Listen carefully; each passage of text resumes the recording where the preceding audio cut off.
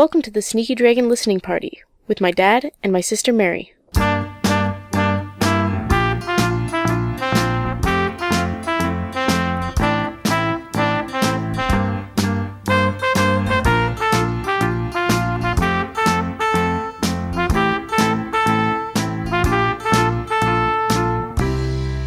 Hello, partygoers, and welcome to a very special episode 41 of the Sneaky Dragon listening party. My name is David Dedrick. And my name is Mary Dedrick. And when I say that it's special, Mary, what I mean is it's exactly the same as all the other ones we've done. Yes. And is in no way special at all. Yeah, I guess so. But it has a special meaning for me. Okay, why? I'm lying. It doesn't have any special meaning at all. You shouldn't have asked that question. Oh. You've blown my cover. Now I'm... Sorry, I didn't get the bit. You didn't fill me in on it before we started the I episode. should have filled you in. It's as if I thought of saying that just when I started introducing the show. Oh, well. There we go. What a team we make. It's like we can read each other's minds.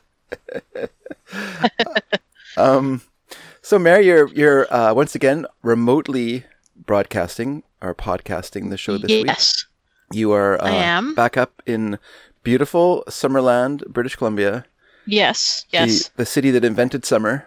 It did. And this time it is Summerland, as opposed to last time we were recording it was Ummerland. Because, did I tell you about that or did I not tell you? No, what happened? Oh, when we were driving up, there's a big sign that says, "Welcome to Summerland." Yeah.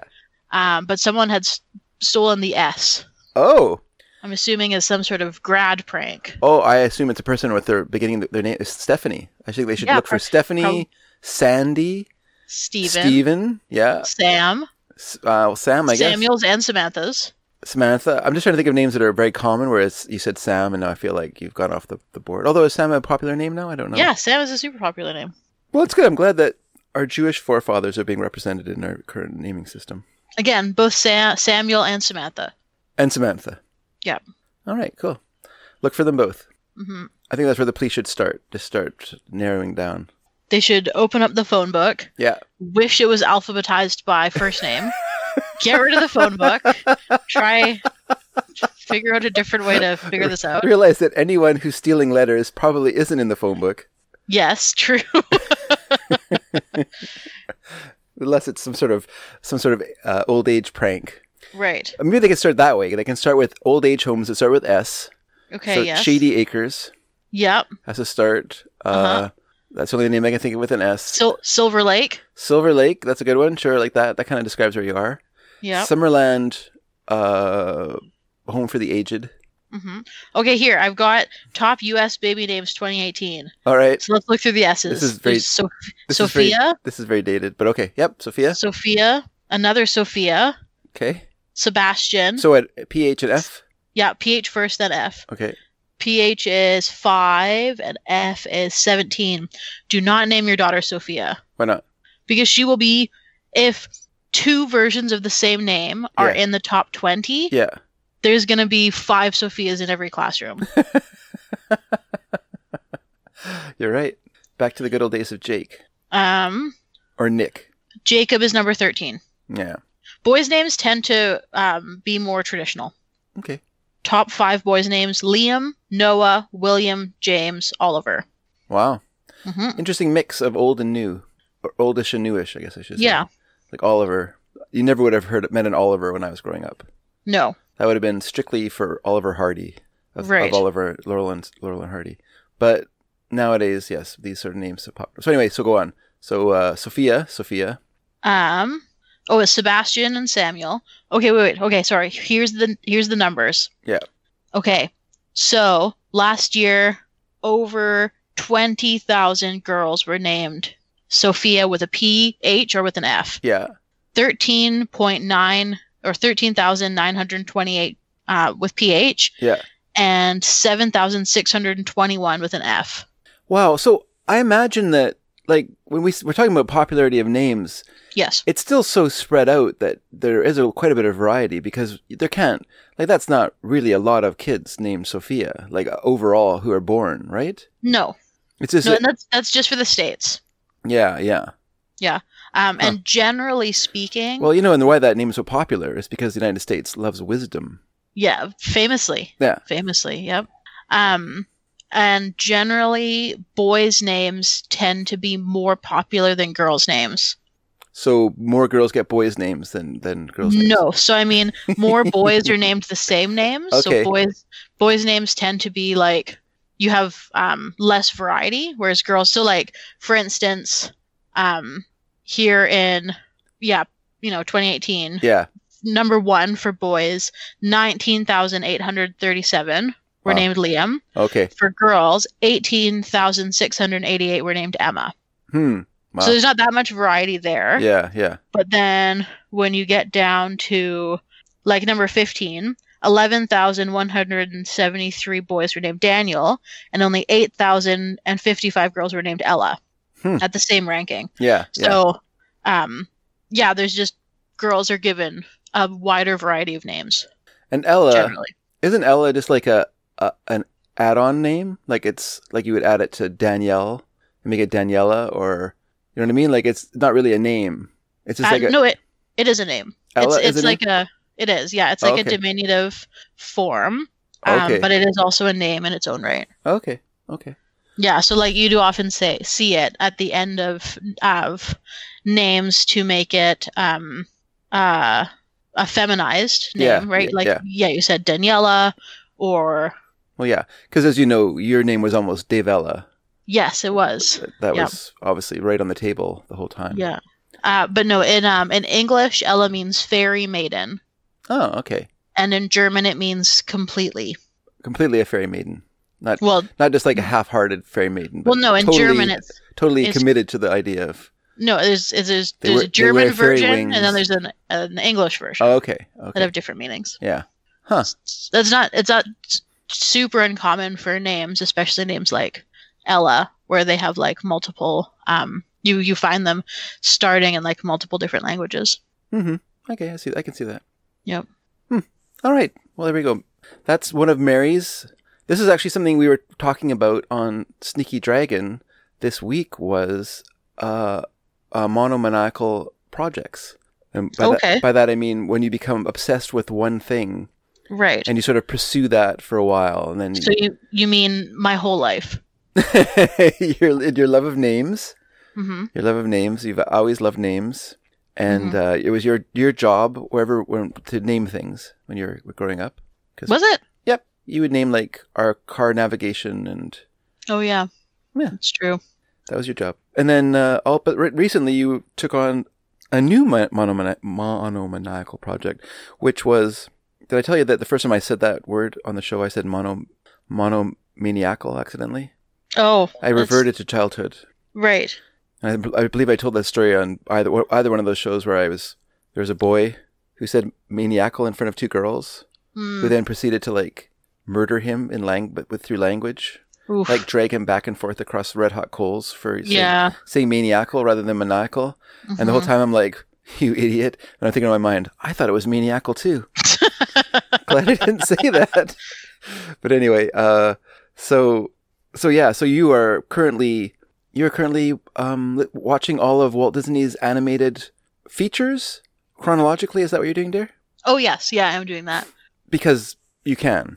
Yeah, why not? Well, I thought it would be interesting. Yeah. To go through and see how their animation style and story structures change throughout time. You know. Yeah. Yeah.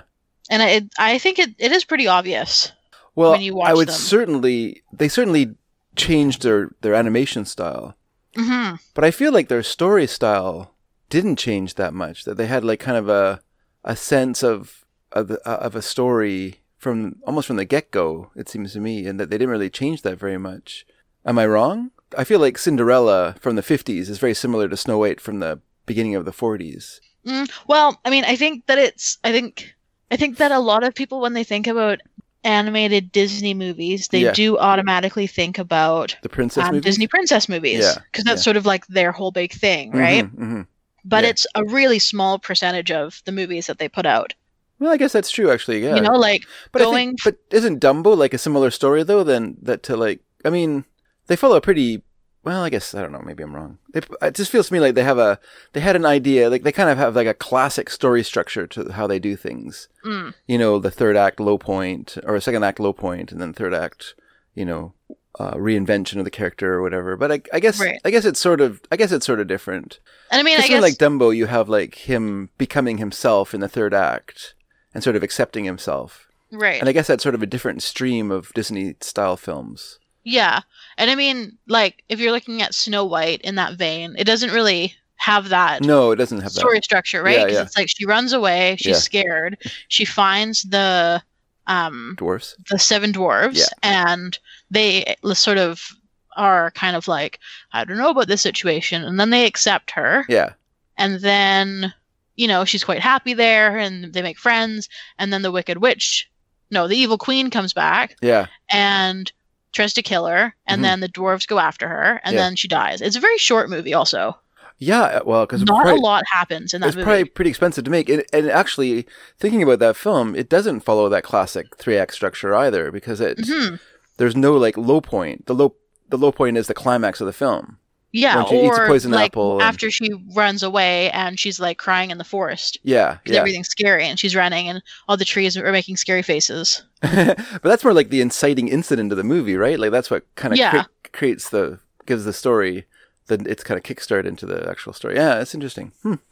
So what else have you like? So in terms of like animation style, like I've often said that, and I say this because I've only seen all these movies once, but Right. Sleeping Beauty, I always say is my favorite of the Walt Disney movies because I love the look of it. I love the style of like the thorn patch. And have you got to that one yet? Right. Have you got to? I have, yeah. Okay. I have watched 21 of their movies so far Wow. in my watch of 58. Wow. That's And I've taken a bit of a break. I haven't really watched one in a couple weeks. okay. Just because I've been really busy at work. Yeah. And I've been kind of like stressed out at work too. And so when I come home, I'm more likely to just watch like TV. Yeah. Because I can like not pay attention to it. Mhm. Whereas watching these movies, I'm interested in paying attention to them more. Yeah. Rather than just like putting something on in the background and then like being on my computer. Oh, it's too bad you didn't do this as like a blog. You're right. I should have done it as a blog. Yeah. Well, You know what? what? I want you to do that. I want you to. To yeah. Post date it? Yeah. No. Yeah. I want you to do it. We'll put it on the Sneaky Dragon thingy. Okay. Well, I mean, I don't know. I'm super busy at work right now. I don't know. have a lot of time, But I just think it's something you should think about because it is an interesting project. Yeah, I think that'd be cool. Because I mean, the other thing is like this is not new ground. You know? No, but Like, your Disney. your opinion of it is new ground. So No, I guess that's true. Like, you know, there are yes, of course there are, dear. Disney fanatics out there. I was just like on the internet a while ago and I saw this quiz that was like, because I was looking up some like specific thing about a Disney movie. And I saw this thing that was like, this is the hardest Disney quiz you'll ever take. It was on like this person who has a whole Disney website. Okay. And I was like, okay, I'll take that quiz. And I got like one question right out of 20. Because every single question was like, in what year did they start developing the story for Cinderella? I was like, I don't know. I don't know that. I thought these were going to be like in story questions. Even then it would be like, I'd be like, what thing did Flora say when she was getting mad at Fauna and Merryweather when Briar Rose had gone out for a walk on her own? I was like, I cannot remember like specific details like that. Those are all characters from Sleeping Beauty, right? Yeah, those are the witches or the Flora, Fauna, and Merryweather, the fairies, the good fairies, and Okay. then Briar Rose is the princess Aurora. So now, when you watch that movie, who's to blame in that film? What do you mean? Who's to blame? Is the wicked witch or whatever she is, the bad fairy, Maleficent. Maleficent? Is she the victim of this whole thing? She wasn't invited to the christening. I mean, she's kind of a jerk. I think that it's like, I don't know. You know, there's that movie that came out a few years ago with Angelina Jolie, and its whole thing was like, they were mean to her. Yeah. And I was like, okay, like I get it. You know, like you got to invite every kid in your class to your birthday party or whatever. Yeah. But yeah. like, I don't know. Like if I was throwing a party Yeah. and there was someone I knew who was evil, like Yeah. their whole bit is like, I'm the evil one, I probably wouldn't invite them. Yeah. Yeah. Like, It's okay when they're little. yeah. It's okay when they're little, but when you're a teenager, then you have to start like making choices over who's coming to your party. Yeah. And like, You don't invite everyone. Not every kid goes to every party. yes. I know that from experience. Right. So you have to I make mean, choices. I personally found that in elementary school as well, but Not every kid goes to every party. no. Well, yeah, like a bunch of jerks. But you know what yeah, so you have to, but still, if they, okay, well, she's kind of a jerk, really. Yeah. And also, she was really bad for the spinning wheel industry in that kingdom. Sure was. Really, Sure was. really was more damaging than COVID-19. Mm-hmm. Yeah. And like, how are people spinning their wool now? That's right. You know, like how They have to go to the neighboring city or neighboring country or whatever. kingdom? Like, I think it would be the kingdom. neighboring kingdom. Kingdom, Yeah. I guess, yeah. Like, do people not just have new clothes anymore? Yeah. It's amazing that there was once like you think of a time period where their land was so plentiful that no one like decided to go in there and like clear out all the brambles and stuff that were littering the place and like move into the palace or something. Right. I mean, I think in the movie, if I can remember, it's like it's pretty immediate. The bramble thing? Well, the bramble thing and then him going, the prince. Oh, okay. Oh, him coming there.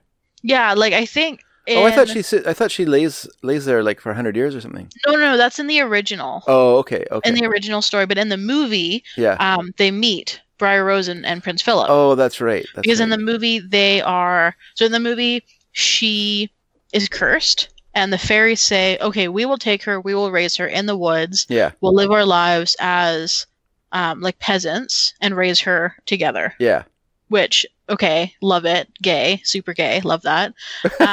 And her parents, I guess, are like, okay, I guess this way she'll live, right? Yeah. And the plan is that, well, okay, dumb plan, that they're going to like have a 16th birthday party for her on her birthday. Yeah. And then bring her back to the palace, and then she's going to get married to Prince Philip. Yeah. And she's like, I don't want to get married to Prince Philip. I want to get married to this guy who I met in the woods, who is Prince Philip. Yeah, of He's course. Prince Philip. Yeah. And then Prince Philip says, I'm in love. And they're like, oh, with Aurora, this girl you're going to marry? And he was like, nope, with this girl I met in the woods, who again is Aurora. And so they don't want to get married. Yeah. And the parents are like, no, you got to get married. And Yeah. they get mad. And then Aurora is at the palace and she finds the spinning wheel. The one spinning wheel that wasn't destroyed. Well, In the Great Spinning Wheel Maleficent Massacre. brought it in there and lured her up there. Oh, an enchanted And- spindle. Then she pricks her finger. Yeah. And Philip had run away to go and find the girl that he loves, I think. Yeah. And so he's not in the palace, but his family is Hmm. for this big wedding. Yeah. That was also going to happen on her 16th birthday, which, like, come on, guys, wait a day. You know? Like, I get you're excited, but just, like, wait until this curse is... Completely gone. So this curse situation is gone and, Yeah. and go. They're really asking Um, for it. Yeah, right. And also, again, didn't invite Melissa. Oh dear, you're really breaking up. and- Sorry, they didn't invite Melissa. They didn't even invite her to the 16th birthday party. No, they didn't. Which, like, again, fair, because, you know, she's evil. That's her whole bit, Yeah. is that she's evil. But when you know that, like, you know, and you know, like, an evil person got really upset when you didn't invite them last time, you think you'd be like, okay, I know she's a jerk. I know she's gonna, like, you know, go to the bathroom and not flush it. I know Right. she's gonna, like, She's you know, going to not complain bring about- a gift. she's not gonna bring a gift, or she's gonna take someone else's gift and pretend it's hers. She's gonna change Oh, the yeah. name on it. You know, you know that she's gonna, like, She's going to, like, block a bunch of people in with her car and then, like, not That's move right. when they need to leave. Exactly right. Like, we know she's a bad guest. She's going to get, like, sloppy drunk and then fall asleep on your bed and won't Oh. leave. She's not gonna take off her shoes. She's gonna Yeah. walk all over the house with her shoes on. Yeah. Ugh, we just got new carpets, but still, we should invite her because She like won't tell you about her dietary restrictions until the day of, and then get mad that you haven't prepared like a 4-course meal just for her. Yes, all these things. These are all good. I like Oh, and this. she cursed your daughter. Well, yeah, we know that, but we're gonna overlook that. You know, it's kind of like say you have a bad neighbor, and you know, one day they tell you where you can go, Yeah. but you have to overlook that, right? You got to get past that. Right.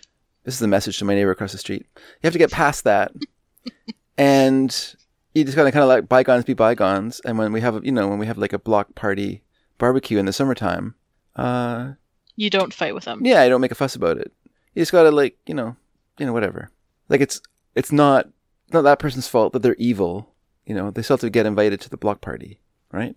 So yeah, it feels like they made some mistakes there. And then when the curse happens, when Sleeping Beauty pricks her finger and goes to sleep, it's not immediately though, because like isn't everyone gone and like the whole kingdom is shut down and it's all covered with brambles, or is it just the castle? Like where did the king and queen go? Where did the king and queen go? Oh yeah. So she pricks her finger, Mhm. and then the fairies put a spell on everyone in the kingdom, causing them to sleep until the spell is broken. I see. Okay. And I realized that I was wrong. Maleficent had actually she kidnapped Prince Philip. Okay. Okay. Because she knows that he is like the one true love. Yeah. Who can break the curse? Because that was because at the beginning, when the three fairies were like giving their gifts, and the two fairies gave gifts of like beauty and singing or whatever. Yeah. And the third, and then Maleficent cut in and was like, your daughter's gonna prick her finger on a spindle and she's gonna die before she turns 16. Yeah. And then she left. And then the third fairy was like, I can't get rid of it, but I can change it. So she said that she was going to change it to make it so that she would fall asleep. Yeah. Until only to be woken by true love's kiss. Right? So Maleficent knew that, so she took Philip, but then I think the fairies help him get out. Yeah. And then he fights Maleficent as a dragon, and then he goes back, and then he wakes her up, and then everyone in the castle wakes up. Okay. But yeah, in the original story, it's like hundreds of years. Yeah. But I think there was a version of the original story that I heard where everyone in the castle turned to stone. I see. I don't know. So when they put the kingdom to sleep, does that mean they put all the animals to sleep as well? So like yes. While they're sleeping, the animals, like a bear wouldn't come and eat you? Yeah. Or not a bear. And all your cows wouldn't die. Yeah. You could wake up the whole country. Everything. This is a giant mess. Yeah. Oh dear. All right. Yeah. Well, anyway, I think that you should go back and kind of like just sort of do like an overview, like figure out in your mind, when you have some time, just think about it and think about like themes that are recurring, and think about kind of tropes that Disney like to use, like sort of stylistic tics that kind of follow through the films, or maybe change over time, like sort of trends that come and go, or kind of are introduced into later films, and then those kind of are superseded by the next set of films and stuff like that. Something to think about anyway. I think it would be interesting. I mean, there's definitely like lots of like tropes and stuff. And I mean, the other thing is most of their stories are like based on things, right? Like most of them aren't like fully original ideas. No, they're out. Yeah, they're usually adapted from somewhere. There's like a couple of exceptions. Yep. But yeah, those and Alice in Wonderland, for example. Okay, well, obviously not. Peter Pan. Saludos Amigos and the Three Caballeros. Okay. That's all. That's all they have. Wow. Original. What original minds at Disney. Right, but I mean, yeah, I mean they often took from like, pretty sort of niche ideas or like stories, Yeah. And then I think I want to say that The Emperor's New Groove is an original story. Oh yeah, it is. Yeah, The Emperor's New Groove is an original story as well. So is Dinosaur, which I have not seen. Pocahontas. Okay, no, it's not. Brother Bear is original. Home on the Range, unfortunately, original. Bolt is original. Oh yeah. Yeah, I think Pixar kind of kickstarted that idea lately. Yeah, Wreck-It Ralph is original. Zootopia, Ralph Breaks the Internet. Yeah. Yeah, But definitely, yeah, like it definitely is. a more modern, yeah. Yeah, oh, totally, totally. The Princess and the Frog. Imagine that's Okay. No, not original? not original, no. Oh. Are you joking? Well, I just think like the story shape of it, like having it in New Orleans with Well, okay, but I mean that's all of their stories, right? Like all of their stories are like very loose adaptations yeah, I guess you're right. of the original thing, How right? about Like how about the Fox and the Hounds? Fox and the Hound, is that? Fox and the Hound is based on a story. Oh, okay. But like in The Little Mermaid, she doesn't turn into foam at the end, No. you know? But yeah, like The Black Cauldron is based on the Chronicles of Prydain Okay.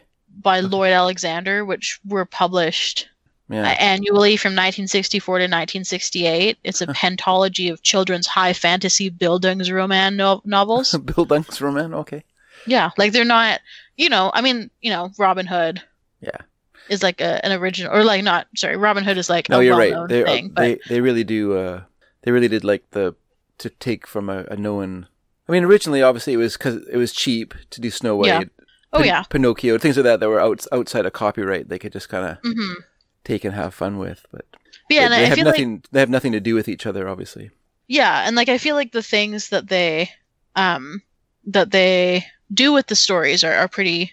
They I mean, like at this point they feel sort of tired to us because we've seen them a million times because they did them already, right? Yeah. But like I was reading about the production of Cinderella, and it took them like 6 years to write that story. Yeah.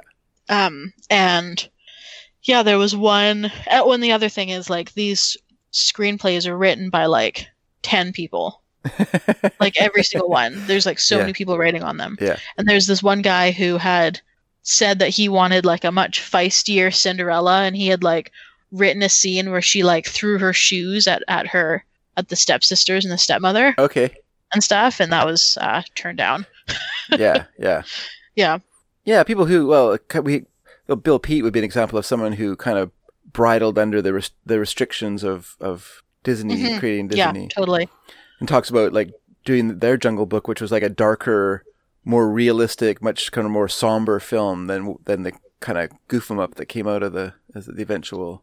Yeah, it feels like. I mean, so Disney. Yeah, it's kind of a story of many things. Like the beginning of Disney, where he's doing Snow White, and it's like a super big risk, and basically, if it failed, that would have been the end of the Walt Disney Studios. But it's still like an interesting film. It's kind of different than anything else you would have seen at that time. Mm-hmm. And Fantasia is like this weird risk-taking thing that's unlike anything else that they ever did, really. Right. But at some point, they got really safe feeling, like they Yeah. stopped taking I mean, risks. yeah, like Cinderella was another one that like they were like, this is gonna make or break the studio, Okay. right? Because that was like they released it in 1950. Okay. The 5 movies that they had put out before that were all like wartime, like hybrid musical and like package films. Okay. Yeah. So yeah, because they put out Saludos Amigos, The Three Caballeros, Make Mine Music, Fun and Fancy Free, Melody Time, and The Adventures of Ichabod and Mr. Toad. Yeah. Right? So they're all like short stories, like easy to write and create because Yeah. they're very small. And then you just like put them all together with some narration to say like, here's what we're talking about next. Yeah. And they put out a bunch of those. But yeah, because it was wartime, no one was going to see movies. Yeah. Right? And the company was like totally in the tank. And so they like, And they had the strike, I guess, as well. Yeah. And so, yeah, for Cinderella, it was like, yeah, they were like, this might be the last thing we ever do. But yeah, I mean, they got to a point where Disney's like it's a household name, right? Like they know, and they have so many fans Yeah. that are just built in now, right? Yeah. Like people who, like, I don't know, Dad, if you know how crazy people on the internet are for Disney, but like, No, I don't. there are grown adults who have Disney themed weddings. There are like people who go to Disneyland, Disney World, like every year, people who, like see and own every movie, all these people with like Disney blogs. People just love it. Yeah. And like, I get why. Like it's a very, like Disneyland, Disney World, it's a very like magical place, right? It's like It's very, childhood. very, very comforting. Yeah. Yeah, that's it. It's comforting. But yeah, but like because of that, you know, I think that they feel very confident in themselves. Well, to a degree, but I feel like I guess in the '60s it was like they needed money for the theme parks and stuff like that because they're just kind of pumping out movies that Oh yeah. are obviously designed to like appeal as much as possible to. There's not going to take any risks, like the Jungle Book. No, we can't do like a somber thing that might not be a success. We have to have like a goof 'em up that's going to make sure that it's going to make a lot of money with a bunch of songs that are appealing to people and Yeah. keep the ball rolling. We need money for Epcot. Yeah, and I mean they had so many movies in a row that were just like animal based, Yeah. right? Like, oh, kids like animals. Right? Like it was only in like the late 80s and 90s when they started to Break out of that. do sort of like bigger movies like The Little Mermaid and Beauty and the Beast. Yeah. Um Yeah, there's an interesting documentary about that period on Disney Plus. oh yeah. Just kind of detailing like the kind of from the Fox and the Hound era, like how down at heels the animation department was at Disney. Like it even they got moved out. They got moved out of their building they'd been in for years and years, so they could make office space for someone like a Bette Midler or something like that. Someone came to the studio anyway, and they just they cleaned out the animation department and just moved them to some outlying warehouse district, so so they could house this new celebrity that they'd signed for some pictures. And Right. everything was going downhill, and then Michael Eisner came to the studio, and then they decided, they started concentrating on animation again and started putting more thought into it. And Jeffrey Katzenberg arrived, who was like a real demanding jerk, but someone who could motivate the animators, and started it's an interesting story. You should check it out. And I mean, your animation department is going to put out crap if that's what you give them. Oh, for sure. Oh yeah, they Right? were Like, it was completely demoralized as well. Yeah, there's like just they're not going to make gold if you're not giving them like the freedom and the budget. the budget Yeah. and like the like you need to give them something to get back that good stuff, right? Like if you're not giving them time and money and But it's probably that. I think also that they'd kind of lost direction as to what made a good Disney movie as well. Because I think when Katzenberg arrived, they were doing the Black Cauldron, and he watched a screening of it. He wasn't there when they made it, but he was there for like the first screenings and stuff like that. And he said, well, this movie's way too dark. We need to edit this. And they're like, well, we can't edit an animated movie. He goes, oh yeah, you can. I'll show you. He just started cutting stuff out of it. So yeah, it's interesting. He was quite a sea change there. As obviously when you watch the movie, you can see there's a bit of resentment when he arrives, just because he brought a different sort of thinking to the right. But he's the one who's responsible for bringing The Little Mermaid and that's interesting because the next movie was The Great Mouse Detective, which I think of as also a kind of dark movie. Yeah. I mean, things are probably in the works, but I think at the same time, that was a movie when it came out and I remember going to see it in the theater. Ian and I went to see it together with a friend. The Great Mouse Detective or The Black Cauldron? The Great Mouse Detective, yeah. Okay, yeah. Because there was some hype behind it. Right. And there was a feeling like this was a new Disney that you're seeing, like this was a return to form. Oh, yeah. In terms of story. And also it had the first use of computer animation in a major animated movie as well.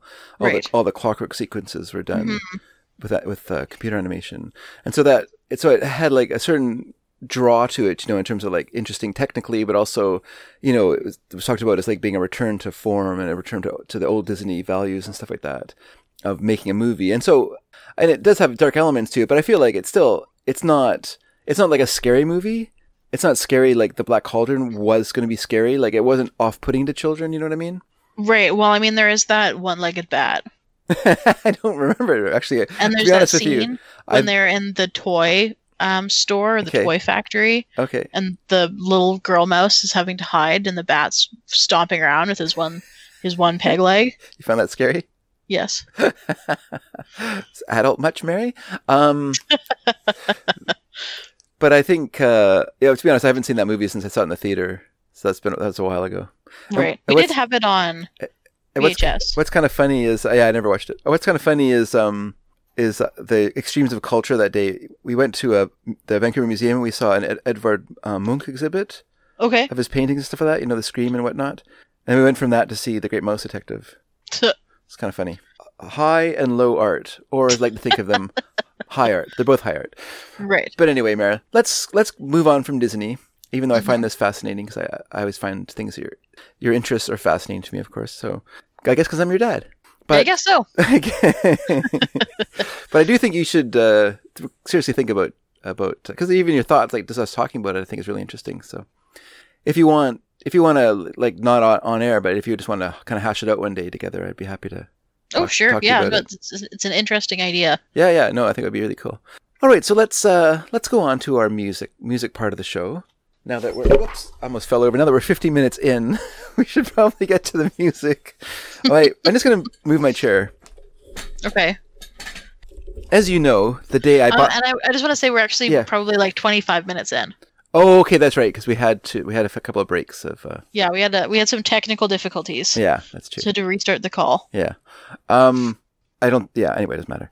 But my chair that I'm sitting in, just so listeners know, the day I bought it, it was a used chair. I bought it at a furniture store.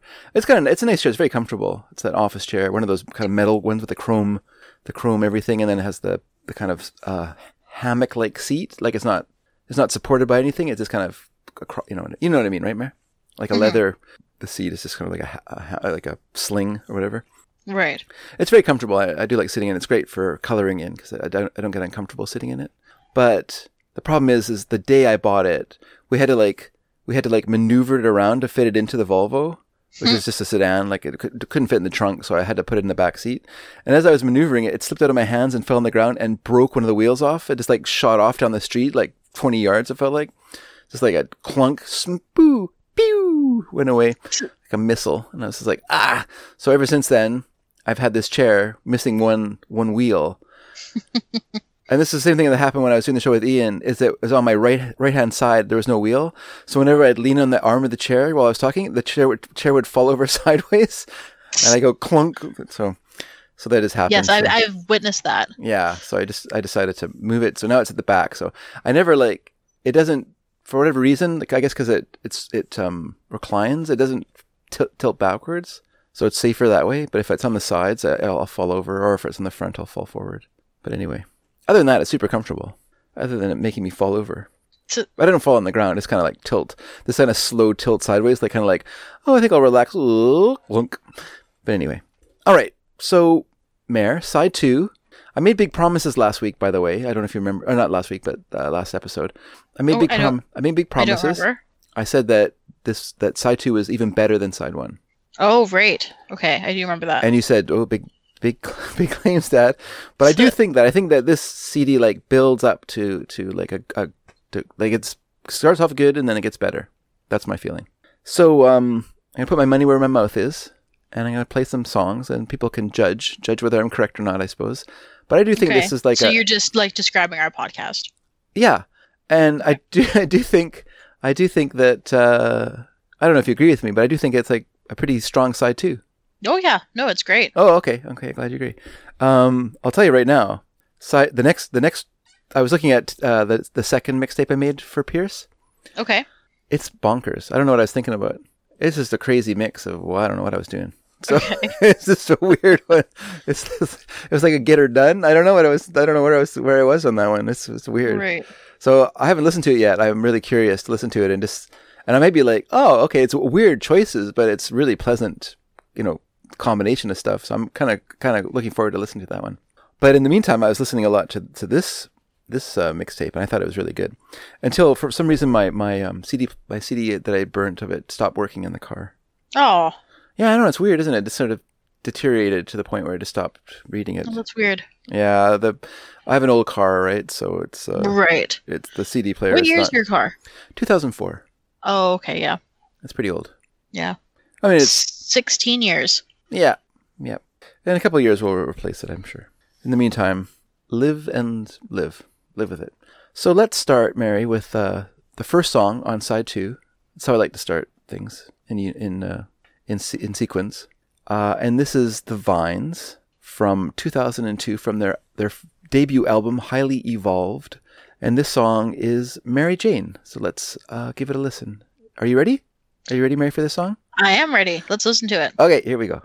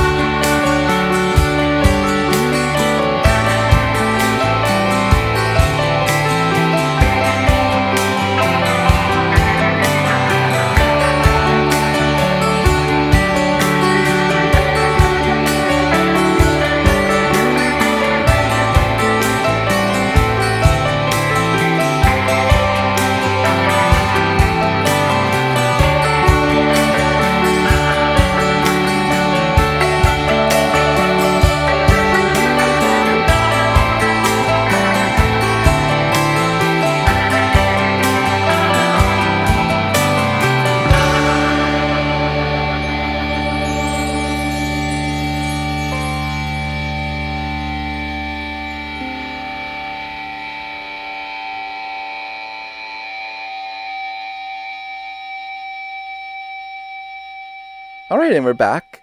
And Mare, Mm-hmm. as is custom, Yes. I'm going to ask your opinion of this song. Okay. I actually, Oh, you found it Sorry, really I'm yawning. tiring. I'm yawning. I actually wanted to ask you something, Sure. Dad. Okay. Which was, Yeah. this song was on a mixtape when I was a kid. Yeah. Do you remember what else was on that mix? I don't know. I think I could look it up in my book. I might have it written down in it.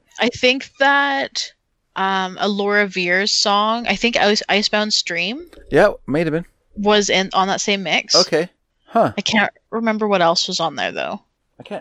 I can't see my little exercise book that I normally. Sorry. Huh. I was cleaning the shop the other day, Mm-hmm. and I moved a bunch of stuff around just to. Oh. Here we go. So I didn't do it all all the time, but for a while there, I did write down when I made mixtapes. I would write down what was on them. Not that one. Huh. Yeah, I don't see it here. Sorry. Oh yeah, this was a good one. This one had some good stuff on it. Did you find it? But no, not the Vine. So Oh, okay. This This is is just another good one. I was just admiring my choices. All right, everyone. Sorry to bore you with that. I'm going to edit Well, out most of this. I assume you're gonna edit that out, Dad. Not all of it, just some of it. Okay. But okay, the reason I was asking that Yeah. is because I have such a vivid memory of listening to that song when I was like around 10 or 11. Yeah.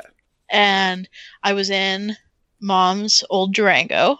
Okay. I was sitting in the back seat. Yeah. We were driving down the street that the library is on because I think we were coming back from a library book sale, Okay. and I just got some good books. So you're pretty excited.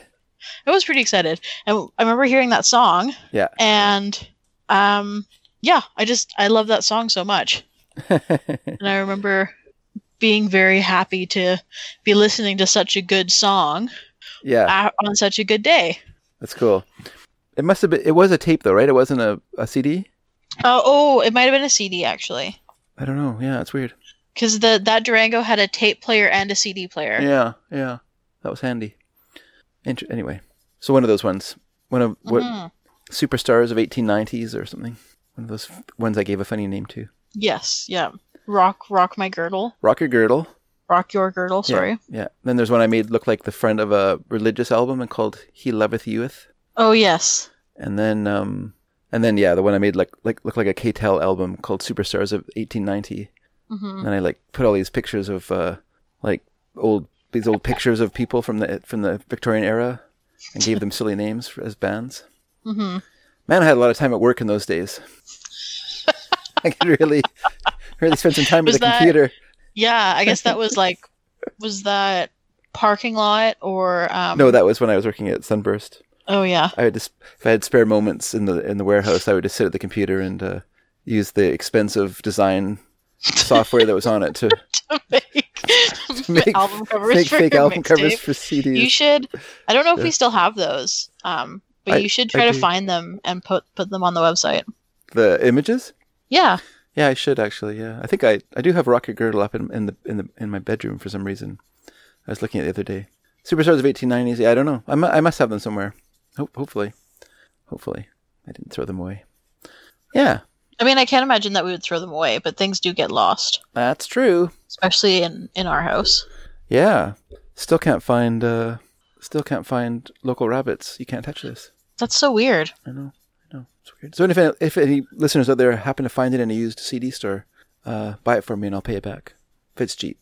Did you say if it's cheap? Yeah, I don't want you to spend a bunch of money on it, but Oh, I thought you Yeah. meant you would pay them back if it was cheap. no, I just mean Like otherwise, you wouldn't pay them back. no, I didn't mean like that. I mean, if it's a reasonable price, if you pick it up for me, I'll for sure I'll pay you back Okay. because I'd love to have that in my collection again. Okay, the vines, Mary. Yes. Let me the tell vines. you. Let me tell you about the vines. Tell me about the vines. the vines come from Wait, Yep. did you say what year the song is from, or did I just miss that? 2002. I did say that though. Oh, right, okay. So the vines come from a time when record companies could throw money down a well. the 1990s were very, very good to record companies. And there was never a time as great as that for record companies, I don't think. Like the 70s were good, of course. Like there was tons of money because, everyone was buying records and lots of sales. But what the 90s brought was new sales, but also old sales, because they brought the CD in, and the CD they could reformat, like repurpose old music into CD form and resell it to people, right? So hundreds of thousands of people, if not millions of people, bought Frampton Comes Alive in the 1970s, and that gave record companies lots of money. But in the 1990s, people gave away their Frampton Comes Alive records, and they bought them again on CD, so they could have it in this new pristine format that would last forever and was indestructible. And so record companies were rolling in money. And I think the Vine story kind of is to me, kind of highlights that story, because they're from Sydney, Australia. They formed in 1994, and the band, it was a band when it started. It basically now is just the frontman, a guy named Craig Nichols, who writes all the songs. And basically he is like the Vines, and everyone else is just like hired guns that play with him, right? Right. When the band started, though, it was like a real band. It was him and a friend from school, and then a fellow friend of his friend who played drums, and they put together a band. It was just the three of them. There's their bass player, drummer, and Craig Nichols. And so they originally called themselves Rishikesh, but because it was so often misprinted as Rishikasms, they decided they needed to change their name. Why was it so often misprinted like that? I don't know. I guess people couldn't understand what they were saying. Oh, okay. So then they'd say, we're Rishikesh, and they'd be like, if someone read it out, it'd be like Rishikasms, I guess. I don't know what they said. So Rishikesh was the city where the Beatles went when they went to India to study with the Maharishi. Yeah. That's where they got the name from. And so then it was decided they were going to call the group the Vines, because Craig Nichols' dad had been in a band when he was younger, and it was also called the Vines, only it was spelled with a Y, because that showed you that there was the 60s. Right, and everyone in the 60s could not spell. Everyone in the 60s could not spell, that's right. Hence, Beatles, birds. Exactly. Or sorry, right. E.G., Beatles, birds. Exactly, E.G. E.G. period, or comma, the Beatles and the birds. Mm-hmm. And so, and then, despite playing very infrequently and being relatively unknown, even in their hometown, they kind of built up a repertoire over time. They had 30 songs of original tunes, and an small independent label released a single in 2001, which then became NME's Single of the Week. And then suddenly, the band is in Los Angeles. They get flown to Los Angeles to record their first album. Doesn't that seem crazy to you? Yeah, it does. But I think there's just so much money. The record companies are like, wee! And so they get flown to Los Angeles. They get assigned a producer, this guy named Rob Schnapf, who worked with Tom Rothrock, who we were talking about with Sloan doing, remember we talked about him with Sloan? Anyway, right. They worked with Elliott Smith. They produced Either Or and Figure Eight and stuff. So they, and actually Rob Schnapf played guitar on Baby Britain, which we've played in the show as well. So yes, I played that one. Yeah. Have you played it too, or did I just play it? I think I played it as well. I think we've had it come around twice. Oh, right. Okay. Both of us playing, yeah. So they made this album. It's a pretty good album, and they had a big hit with Outta the Way, it's called, which was like a kind of a rock. Also a very good song. Kind of grungy. Yeah, it's a fun song. And and I went to see them live at the Commodore, and that was the show I saw that convinced me that I would never again go see a show that was sponsored by a local rock radio station.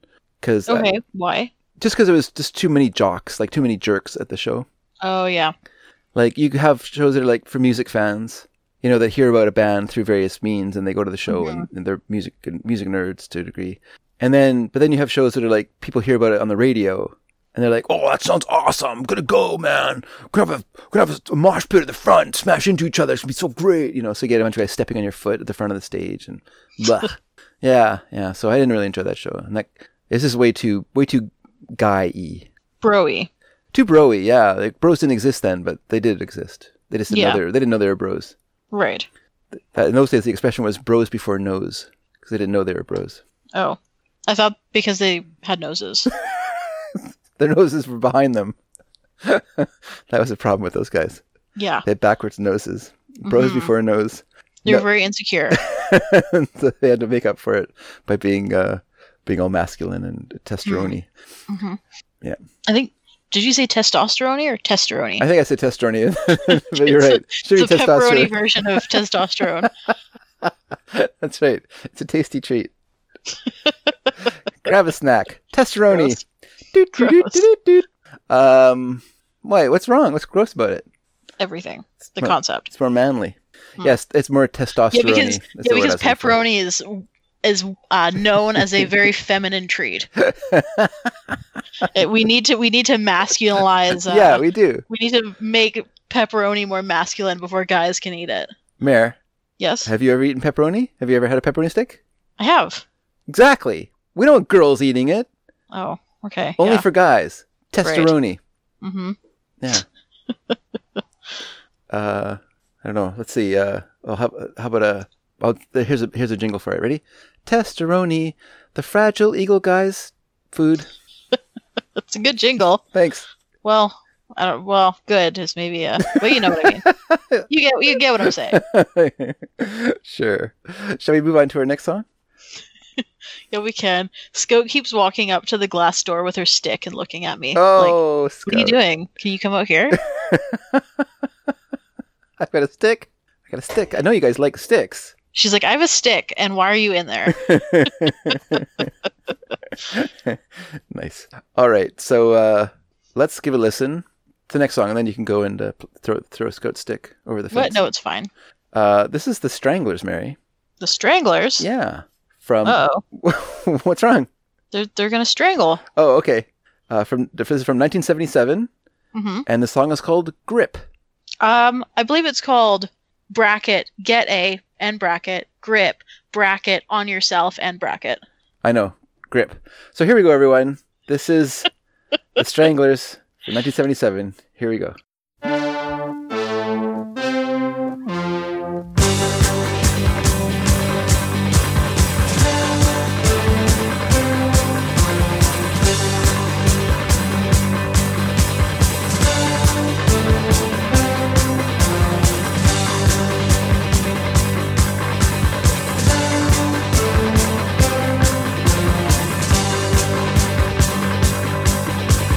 Didn't have the money round to buy a Murray Thou. Been around and seen a lot to shake me anyhow. Begged and borrowed, sometimes I admit I even stole. The worst crime that I ever did was playing rock and roll. But the money's no good. Just get a grip on yourself. But the money's no good. Just get a grip on yourself. Suffering convictions on a two-way stretch inside. The air in here is pretty thick, I think I'll go outside. Committed for insanity and crimes against the soul. The worst crime that I ever did was play some rock and roll. But the money's no good. Just get a grip on yourself. But the money's no good. Just get a grip on yourself. And you should know.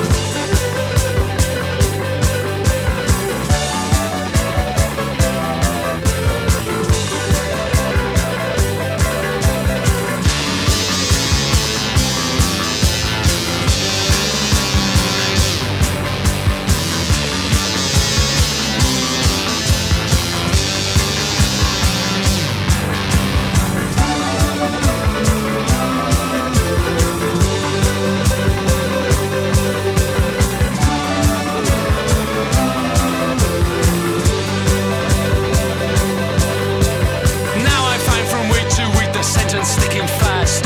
Turn the corner, rub my eyes, and hope the world will last. Stranger from another planet, welcome to our hole. Just strap on your guitar and we'll play some rock and roll. But the money's no good. Just get a grip on yourself.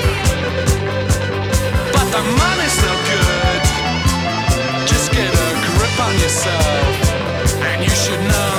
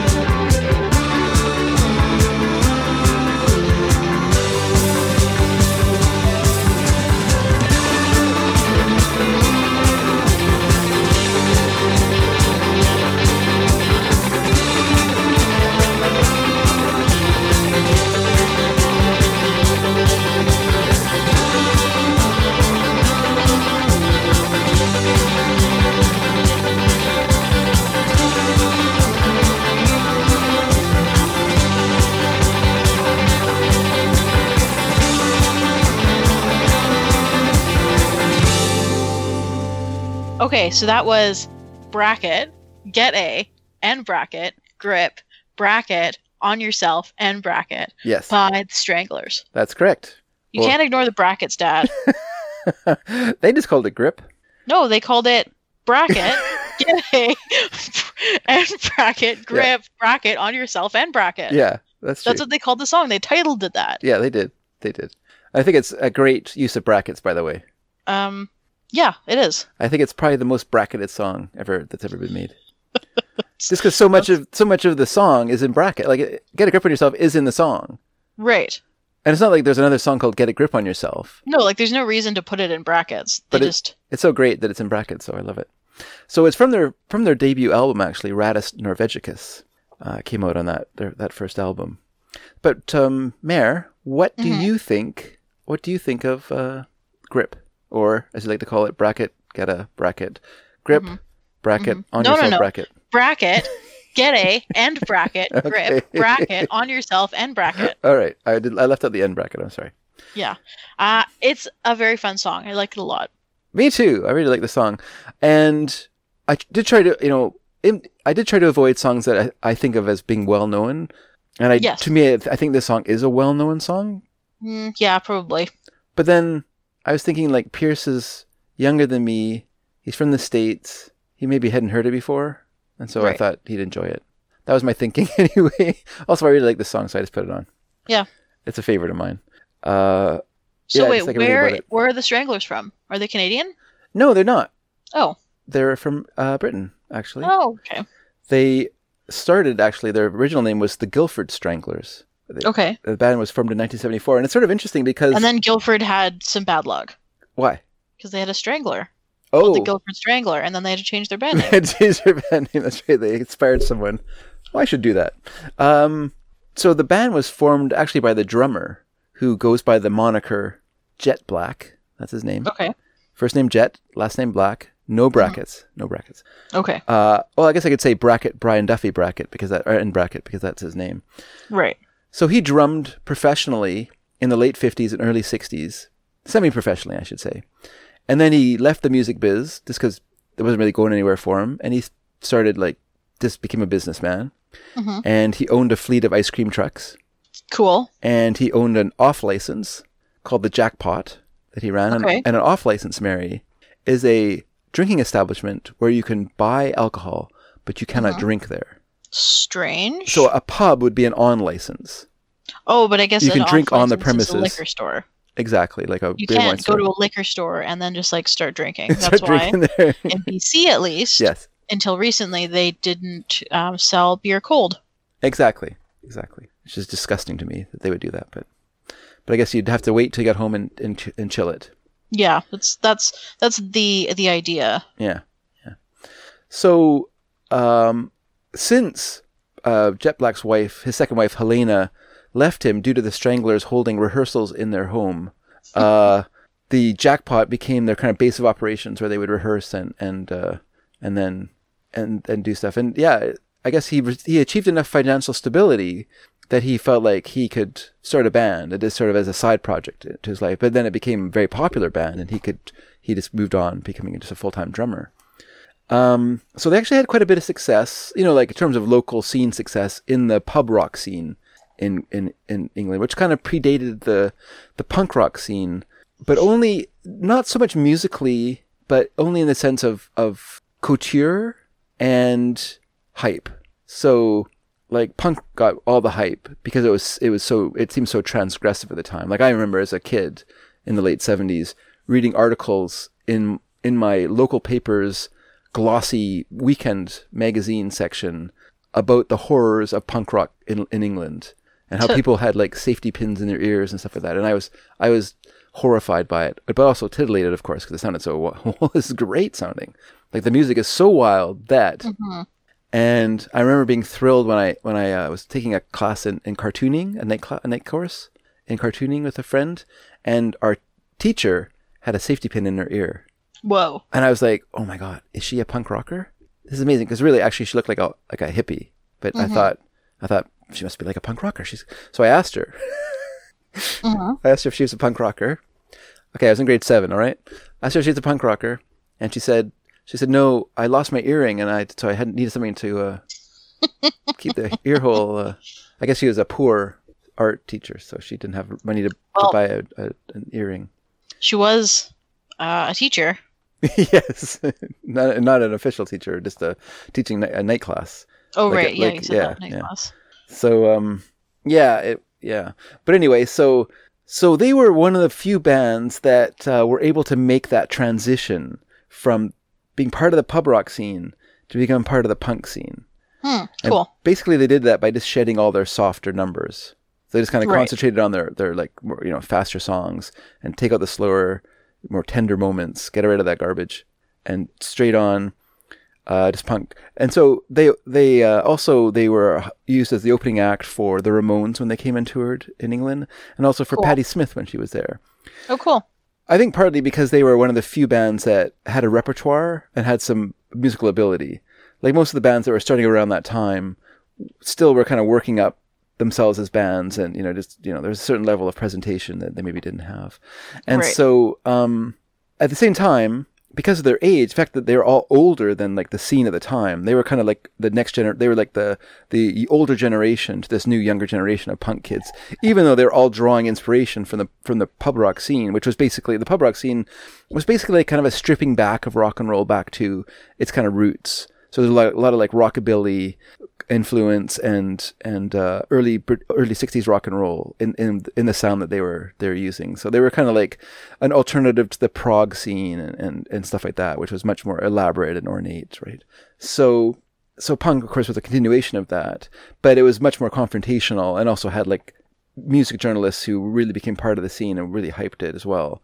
And then the fact that it, and then all the kind of more like elements that, like I was talking about, like the safety pins and the torn shirts and all those things like that kind of added this element of titillation to it as well. And so the Stranglers were regarded with suspicion though by the journalists themselves and by some people in the punk rock scene, because they were older, right? Like Jet Black was really older. He's a guy from the 60s. He was playing music in the early 60s. So he was in his mid 30s by the time this scene was happening. So he was really old, right? Mm-hmm. Like if you think when you're 20, how really old someone who was 35 felt to you, like, or maybe even still, I don't know. But they're older than you, right? They feel like they're they're from a different time than you are. Yeah, like they feel like people who should be like, having kids. Yeah. And like going to like PTA meetings or whatever, Not playing drums in a band. Yeah. And so they were kind of discovered by a producer named Martin Rushent, and he's the one who convinced United Artists, the record label UA, to sign them, and which they did. And so he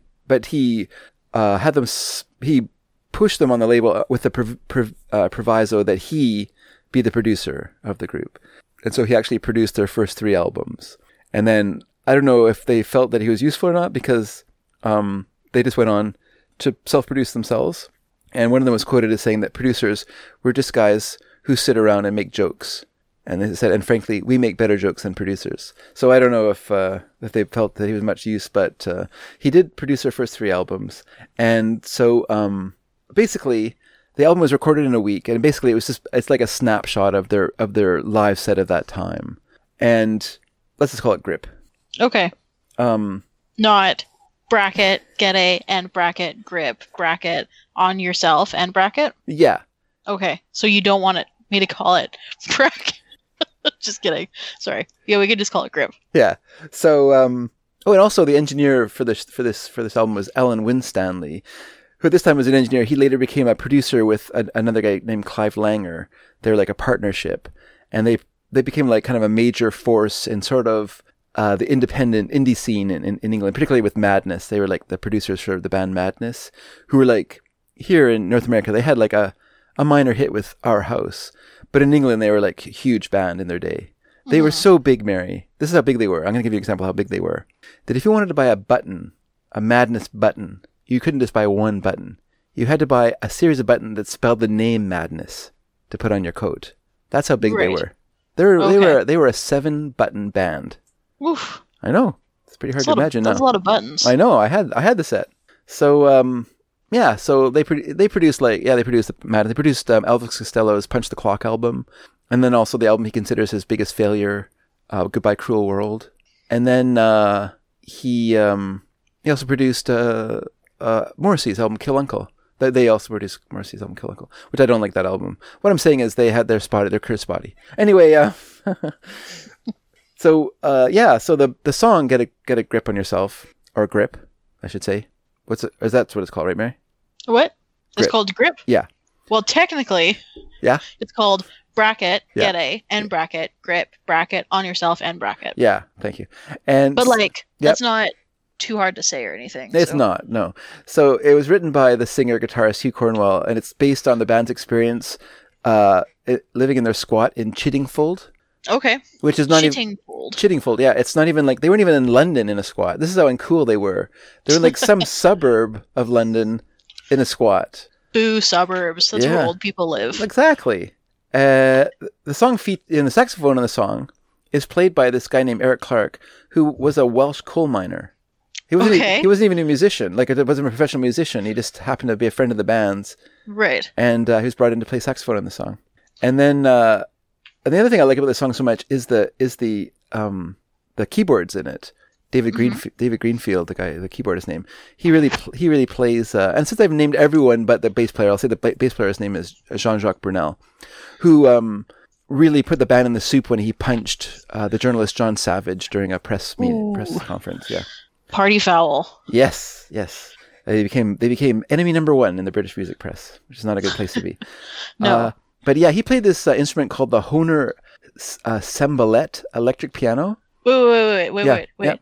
So they were enemy number one, and the last song was NME's number one. Yeah, that's right. Huh? Sorry. That's fine. Okay, you can keep talking. Thank you for paying attention. So yeah, the Hohner Sembalette electric piano, which is not like an organ, because an organ, if you press a key on an organ, it goes da until you take your finger off the key, and then it stops. Right. But the Sembalette electric piano was like a piano in that its note faded after you pressed it, so it would cue a sound when you press down on the key, but it would fade. So it was and it was reed based, so it was more like it had more like a kind of a saxophone sound or something like that, right? Rather than and so that's the keyboard that he uses. I just really love it. It's really busy, and obviously really a real show-offy part in the song, just how ornate it is. But that's how we like to play that guy. They were way more influenced by the '60s than they were by anything from the '70s. The Stranglers, just because of their age. That's kind of where they came from in terms of their sound. But yeah, it's a good song. I think you're right. And then, and the very first line of the song, I didn't have the money to buy a Maury Thau, he says, actually. I always thought it was Mary. Okay. But it's Maury Thau, which is a Morris 1000, a Morris Minor car. It's a type of British car. Okay. So he didn't have the money to even buy a Morris car, is what he's saying. Those cars weren't considered great. So, right. So yeah, didn't have the money to buy a Maury Thau. I feel like bad cars being referenced in music is not uncommon. Yeah, probably. Because we had that in Deborah by Beck as well. That's right, the Hyundai. Yeah.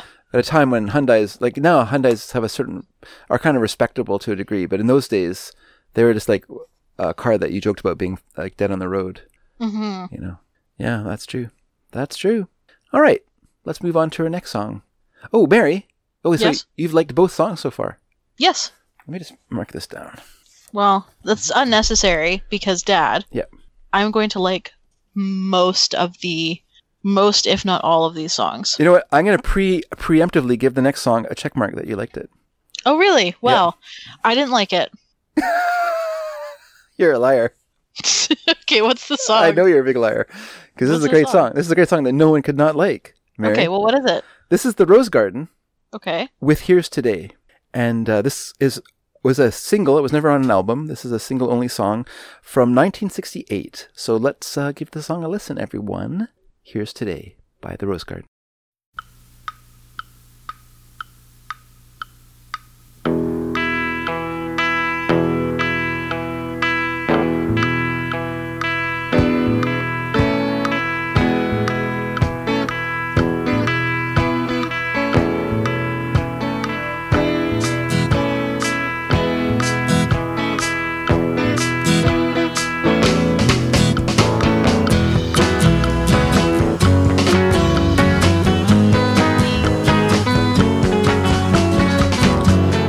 brightness of the day, and its light and night are crossed. While today flows into yesterday, tomorrow may be lost. You mustn't dwell upon your past, there's a new world in the dawn. When the silent night has passed at last, you'll remember what has gone.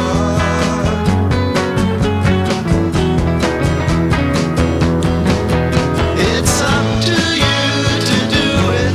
If you wish, you could sit right through it. You can take it and break it. Here's today and it's yours, so why don't you make it? It could be canceled, so take today and shape a memory. Make of it what you will. You're the master of the past that only you can fill. And it's up to you to do it. If you wish, you could sit right through it. You can take it and break it. Here's today and it's yours, so why don't you make it? It could be canceled.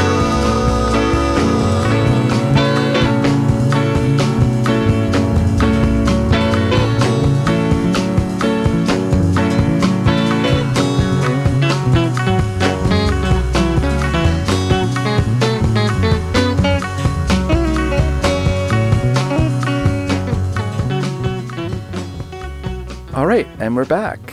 Mary, as I Yes? said, I preemptively gave this song a checklist. And I preemptively didn't like it Yeah. because of your assumption. Is that right? Yes. But how did No, you actually feel really. about the song? It was a very fun song. It's a beautiful song. It's Yeah. a great song. It's like the birds came back. It's like the early pre 1967 birds just came back for a little visit. Oh, yeah. Sorry, I was thinking birds, but you're talking BYRDS. I'm speaking of not the BIRDS. not the band that featured Ron Wood before he joined the Rolling Stones. Oh, sorry, before he joined the Faces. No, this is or before he was in the Artwoods with his brother. The Artwoods. What a name for a band, hey? His brother's name was Art Wood. Mhm. Arthur Wood, so the band was called the Artwoods. Anyway, so yeah, no, I just love this song. My name is John Beadle, so I'm going to name my band The Beatles. Too late. Did you like the song? And then the message of it is so good too, right? Just like What's the message?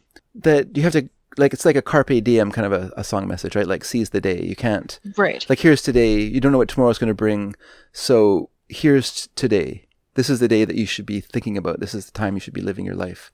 It's a good message. It is. It's a good message. Don't live in the past. You can't live in the future. You have to live for today. And it's it's a great message for the song. And like I say, it was and here's the sad part of this song, Mary, is that it's so great. It's such a great song, and it wasn't even the B-side. And the B-side for this isn't even that good of a song, I don't think. Oh.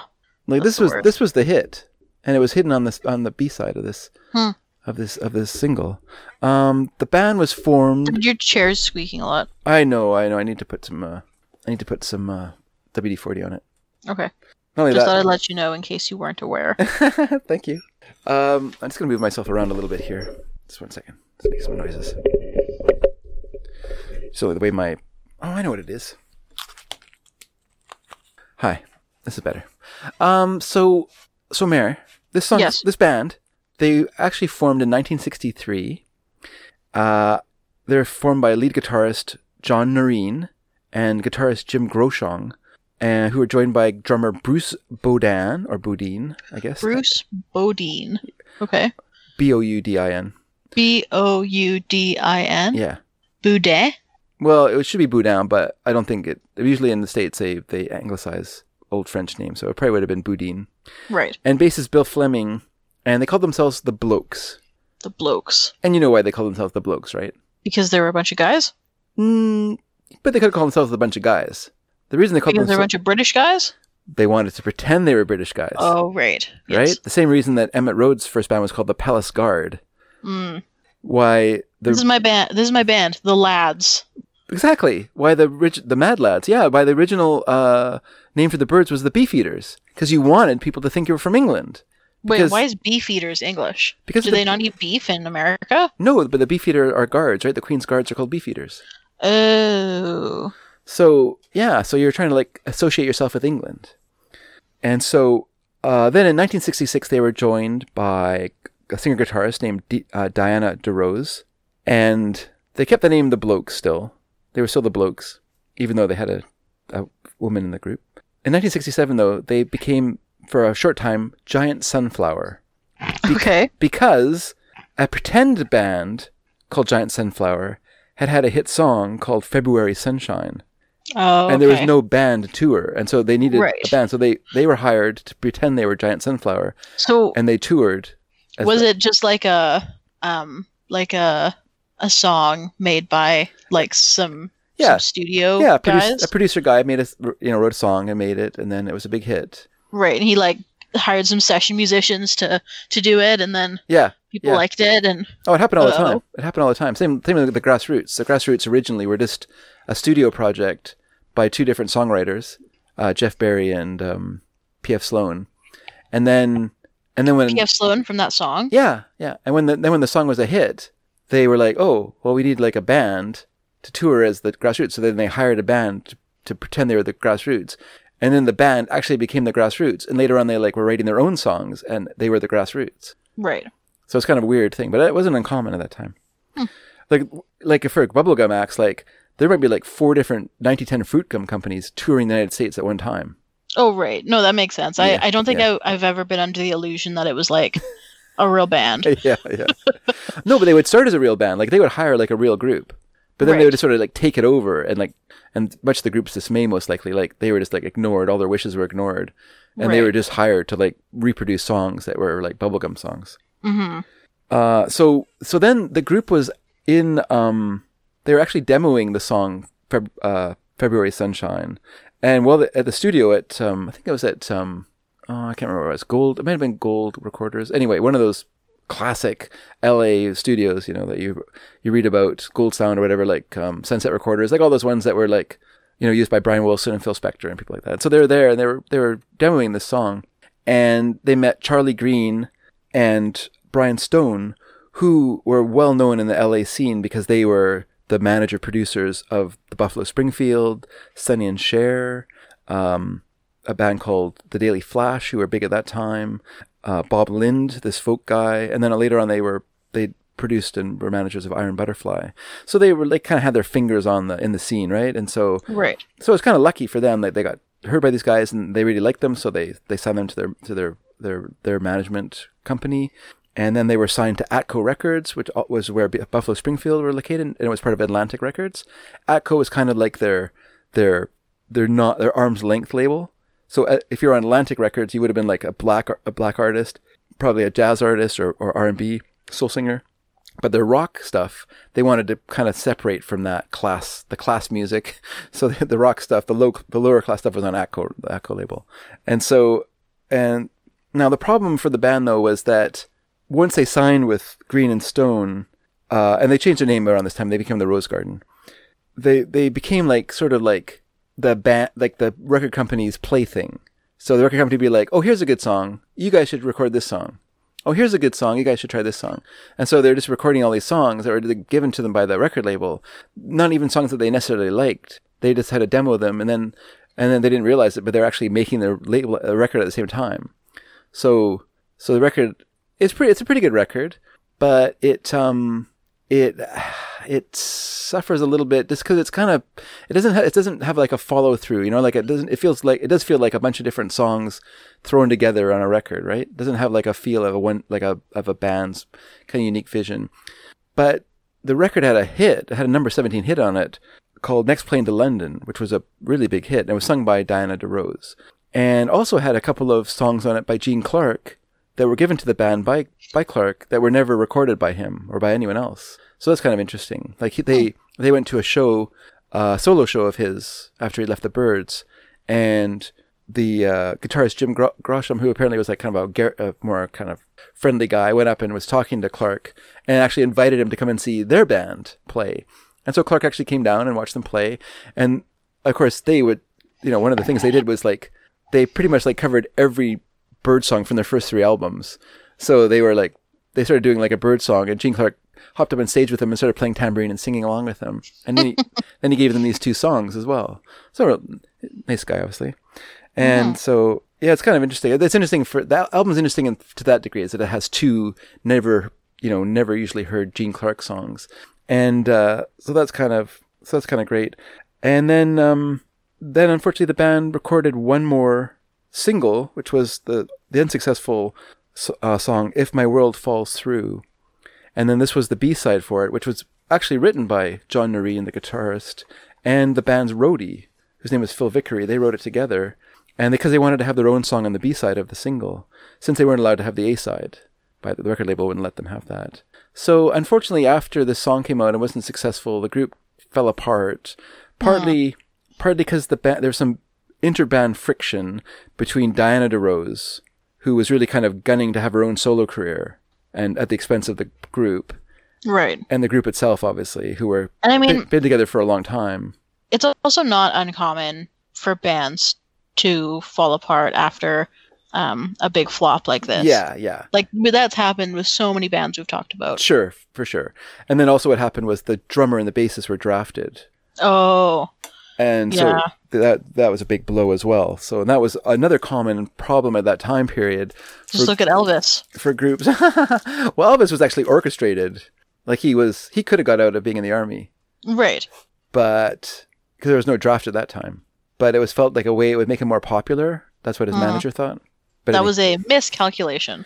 No, it worked in a way. It made him more socially acceptable. Like all that guy was looking for, all Colonel Parker was looking for, was a way to make Elvis Presley intergenerationally popular. Oh, yeah, not like only bad boy. Yeah, not a bad boy. He kind of wanted to emasculate him and make him more audience friendly. So he wouldn't just be like someone for screaming teenagers. Mm-hmm. And that's why his musical choices changed as well and became less rock and roll and more middle of the road. And especially when he was singing the movies, and it was just like this horrible songs after that. I mean, I am not an Elvis fan. No, generally. it's a different generation for me. Like I'm not a huge fan either. I've tried to be, because you hear so much about him, and it's kind of one of those things that you should like this. Yeah, totally. Yeah, we Duncan and I went on a big road trip a couple years ago and brought we each contributed mini CDs. Yeah. And yeah, one of the ones that Duncan had brought was like a Elvis Greatest Hits. Oh yeah. And I was like, man, like if these are the greatest hits, I don't know. Ooh, don't tell Grandma that opinion. Yeah, well, yeah, and we were kind of like, that was not a CD that spent a lot of time in rotation. But you also brought the Holy Molar Rounders, Good Taste is Timeless, so that must have been an equal cultural shock for him. Well, yeah, I was trying to draw from a wide spectrum of interests. What is this squalling racket we're listening to? He really liked Spiders in the Moonlight, Jeffrey Frederick. Oh, that's good. And because it's great. Really liked Hatful of Hollow, The Smiths. Mm-hmm. That's great. Really liked The Laws, self-titled The Laws. Mm-hmm. Sloan. Good. Can't remember what Sloan I brought. Probably Navy Blues. Probably Navy Blues.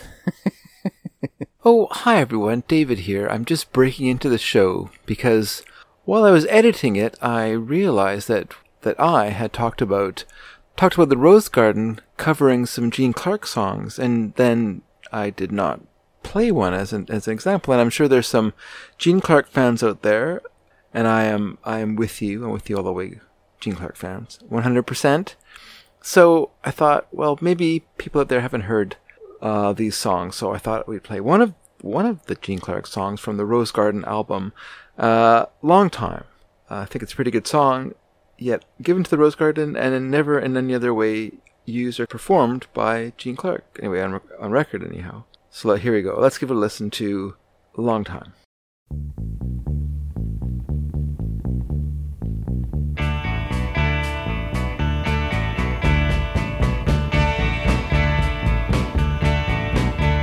On the corner there are letters that illuminate the night to a glare.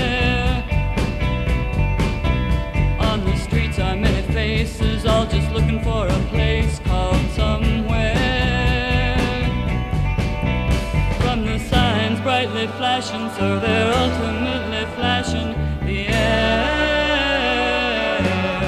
to a long time. Love is such a long time. Printed words linked with changes leading far beyond the last unaware.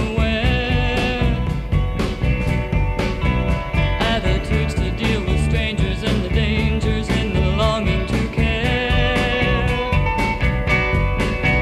From the information vendor at which educated splendor may stare to a long time. Love is such a long time.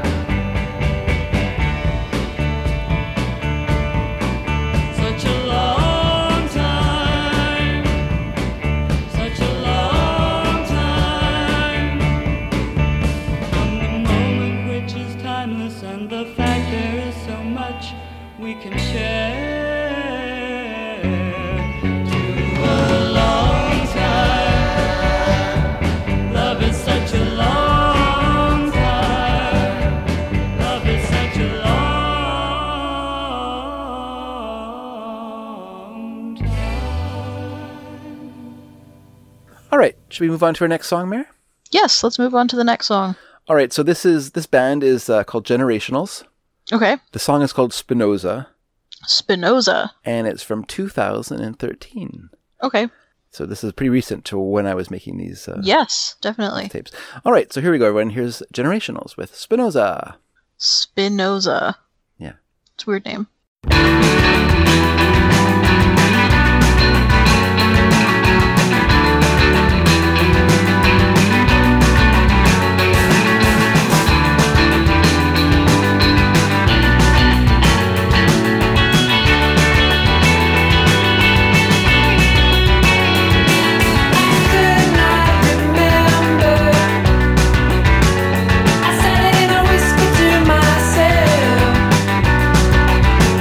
I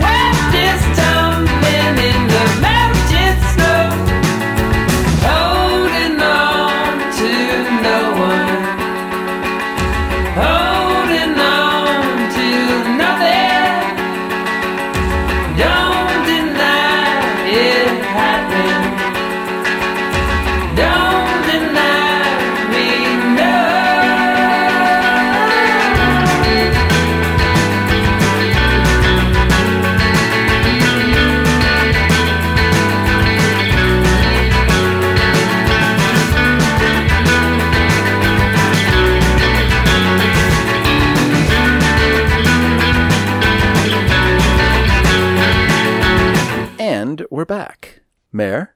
Yes. I have not put a check mark beside the song preemptively because of all the songs on here, this is the one I had the biggest question mark beside for you. Really? Yeah. No, I liked this song a lot. Oh, good. I'm glad to hear that. I liked the guitar. Check I mark thought it there. was like really upbeat and Yeah. fun, Yeah. but like it's not like a fun song, Mm-hmm. you know, but it's got like a good energy to it. Yeah. Yeah. It definitely has the Brooklyn sound of the Naughties to it, like the sound of a lot Right. of bands like Clap Your Hands and Say Yeah and Yeah. and bands like that. It feels like that kind of sound to me, like kind of like a combination of the 80s and the 90s, I guess, or whatever, like kind of Right. the old and the new in a way, like kind of the guitar groups from the 80s combined with the sound of Brooklyn or whatever. But they weren't from Brooklyn. They're actually from Baton Rouge, Louisiana. Oh wow. And they began as a band called the Eames Era. I can only think a reference to Frederick Eames. I think that was his name. He was a furniture designer. Okay. Did like a famous chair, the Eames chair, and kind of like a mid what do they call that? Mid-modern? Mid-century modern. Mid-century modern, yeah, kind of from that time period. And then 3 of the group decided they didn't want to be musicians, so the band broke up.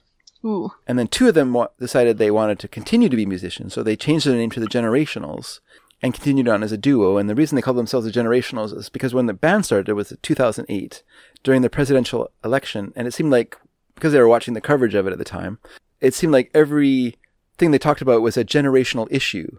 So they thought that was kind of a fun name, so they called themselves the Generationals. And yeah, it's interesting. And by the way, the album has nothing to do with the philosopher Spinoza.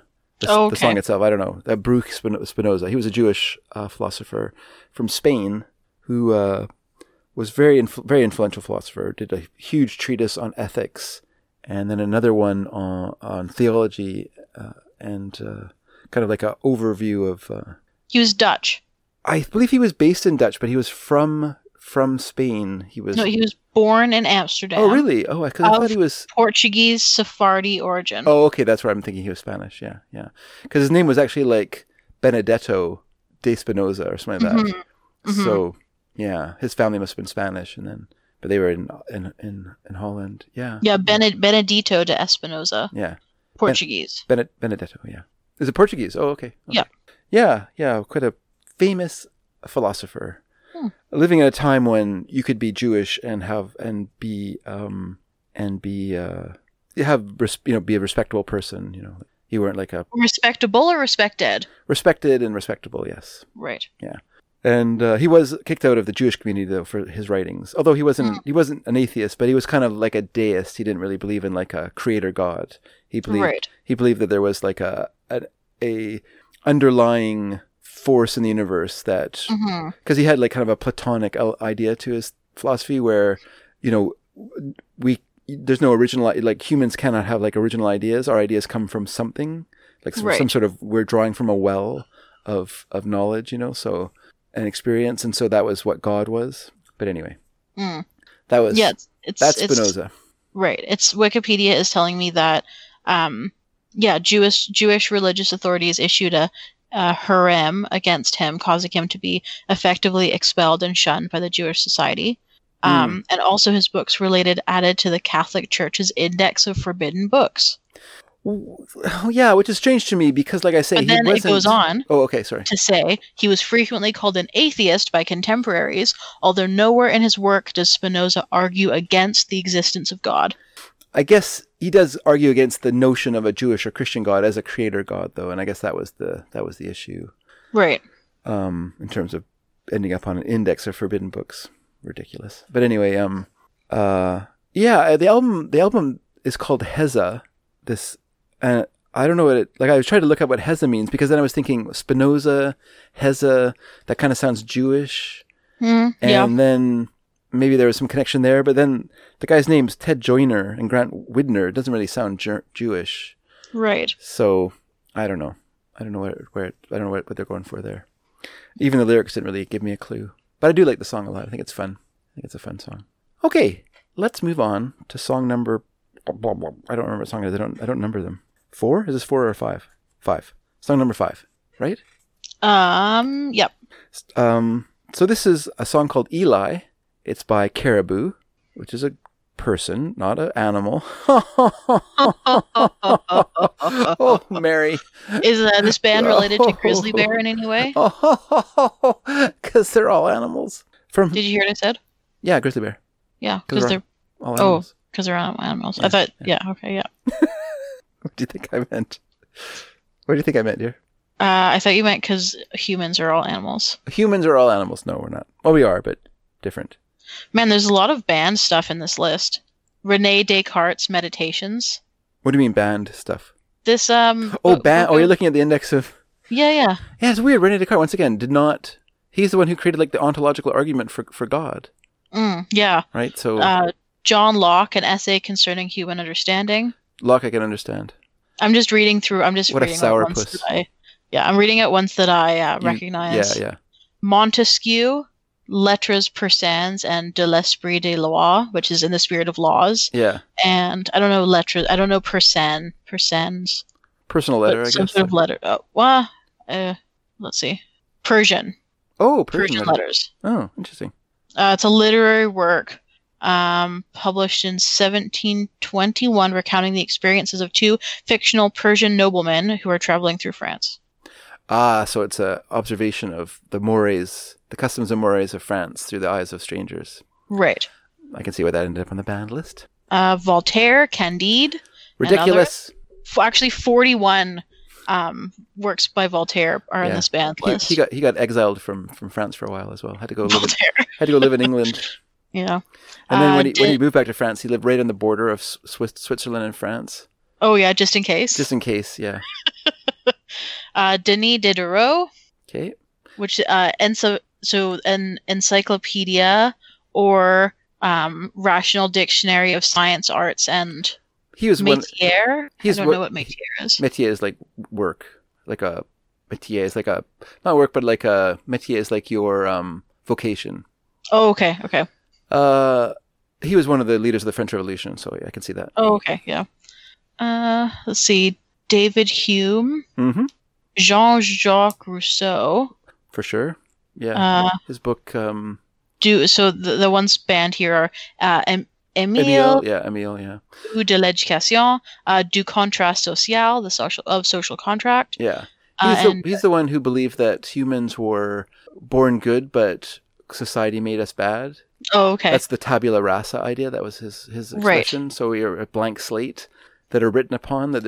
So he would be surprised by how much of genetics we are, but at Right. the time he didn't. Genetics wasn't really understood or thought of. Well, yeah, no, people were. This was in 1762. Yeah, We were 18th still century. Yeah. thinking of. We're still in the humoral system of medicine at that time. Yes, exactly. Yeah. Yeah. Immanuel Kant, Critique of Pure Reason, is in here as well. Crazy once again. Kant's the reason I became a Christian. One of them anyway. Right. Balzac, Omnes Fabulae I don't know it. He was a novelist, so that was probably just some dirty writing. Right. Oh, Alexandre Dumas. Hmm. Oh, The Question of Divorce. And it says here both father and son. I guess there's... Yes, there's Dumas père and Dumas fils. Yeah, so they've got both of them listed. Or Dumas fille. Yeah. Emile Zola. Mm. A lot of operas. A lot of band operas. Zola was Jewish, right? Oh, okay. Wasn't he? Let's see. French. Because he wrote about that Dreyfus case, where that famous case of the French army officer who was unfairly convicted because he was Jewish. Maybe I'm just getting mixed up because he was. Yeah, no, he's not. Not Jewish. He's not Jewish. Just sympathetic to Yeah, he people did who are write unfairly Jacques treated. Mus. Yes, I think that is about the Dreyfus case. Yeah, it is. Yeah. Yeah, so many. Jean-Paul Sartre, another opera. Well, come on, Sartre. God is dead. That's Nietzsche, but Sartre was running with that idea. Right. Simone de Beauvoir. Lived in sin with Sartre, so Yeah, and feminism. definitely on the list. Yeah, because her books or banned books are The Second Sex and The Mandarins. Yes. Yeah. Yeah. Oof. What a bunch of no fun Wow. There have been cases of reversal, such as those as Copernicus and Galileo. Yeah. Second thought. So Dante originally had a book banned, but it was unbanned. Yeah, Copernicus. Oh, and Les Mis by Victor Hugo was banned until 1959. Wow. It's crazy. Mm-hmm. I know, it's just like, and like, there's so many that I didn't list. Yeah, too. yeah, I'm I sure, just yeah. didn't know them, right? Yeah, yeah. like, I don't know who, like, Edward Gibbon. He declined Edward to fall the Gibbon. I was Roman going to say Empire. Decline of Holy Roman Empire. Yeah. I just like picked that one at random. Yeah, yeah. And then looked at the title and realized I did know that one. Yes, Yeah, but like, enough. I don't know this one. Lawrence Stern, A Sentimental Journey Through France and Italy, published in 1768. Oh, well, yeah, this is a travel guide. So once again, a stranger, Lawrence Stern wrote Tristram Shandy. He's a really funny writer. He's a Okay. hilarious writer, actually. Right. One of the things that he said I always remember is there's a line in Tristram Shandy where a character's getting married and the father says, he'll never sleep diagonally in bed again. It's like, he's right. You don't sleep diagonally in bed once you get married. But Yeah. but then he was a really funny writer. But so it's like his view of France and Italy, right? Right. So the Roman Catholic Church is going to be part of that, right? Because he would have been a Protestant who is being ironical about the Catholic Church. So stamp onto the list. Right. I imagine that English Letters, Voltaire's book that he wrote about his experiences in England, was banned. It says Candide, Yeah. Traité sur la tolérance, Yeah. Lettres philosophiques, and then 38 more. I think you Yeah. could just assume like Yeah. pretty much everything. Everything he did, yes. Yeah. And the other one that I saw in here was Madame Bovary, Mm. which But- is like, It's a book about adultery. yeah, but it's like they don't realize that like Madame Bovary is critical I know. of the character, right? Yeah, like they're yeah. not saying like, Yeah. oh, she did a good thing, No, I right? Like they're presenting it as like this is a thing that you shouldn't do. Mm-hmm. But I don't know, whatever. It doesn't matter. I always find banned books fascinating. Yeah, I do too. I find it fascinating because we're condemning it, but there are books that are banned now, right? Oh yeah. Like Huckleberry Finn and stuff like that, which just seems insane to me that you would ban Huckleberry Finn. 'Cause Yeah. Oh, it's- here's one that I missed. Sorry. Oh. Paradise Lost by John Milton. Well, he was a pretty famous Puritan, so I can see why his Oh right. theological views in that little bit of biblical fanfic would have been Yeah. repulsive to the leaders of the. I'm gonna open my window just 1 second here. Sorry, I had a couple flies in here, and I just wanted to let them out. Oh, all good. They're gone now. The crane fly and the giant house fly, the size of my thumb. Oh, I had one of those in my house the other day, and I squished it, and all this yellow stuff oozed out of it. Hmm. I was like, that's gross. Yeah. Bugs shouldn't be big enough that when you squash them, their guts come out. Yeah, I prefer not to squish them if I can. It was like, yeah, I don't know. It was like nighttime, and it kept buzzing around. And Yeah, it no, I like, understand. I've also it was swatted so them. loud. Mm-hmm. All right, so we were going to do the next song, right? We mentioned it was Caribou. Yes. It's a human being, not an Have animal. we not played it yet? Did I spend No. too much time? Yeah, you spent a lot of time on the band book stuff. So let's listen to the song now. Okay. This is Eli from 2008.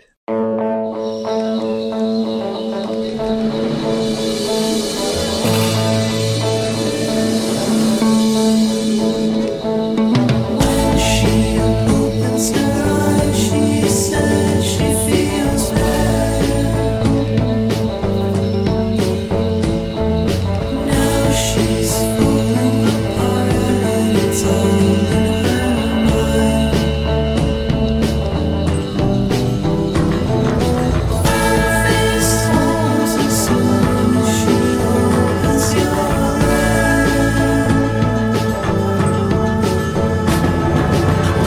She tries to lose what she will find. When she opens her heart, she says she feels better.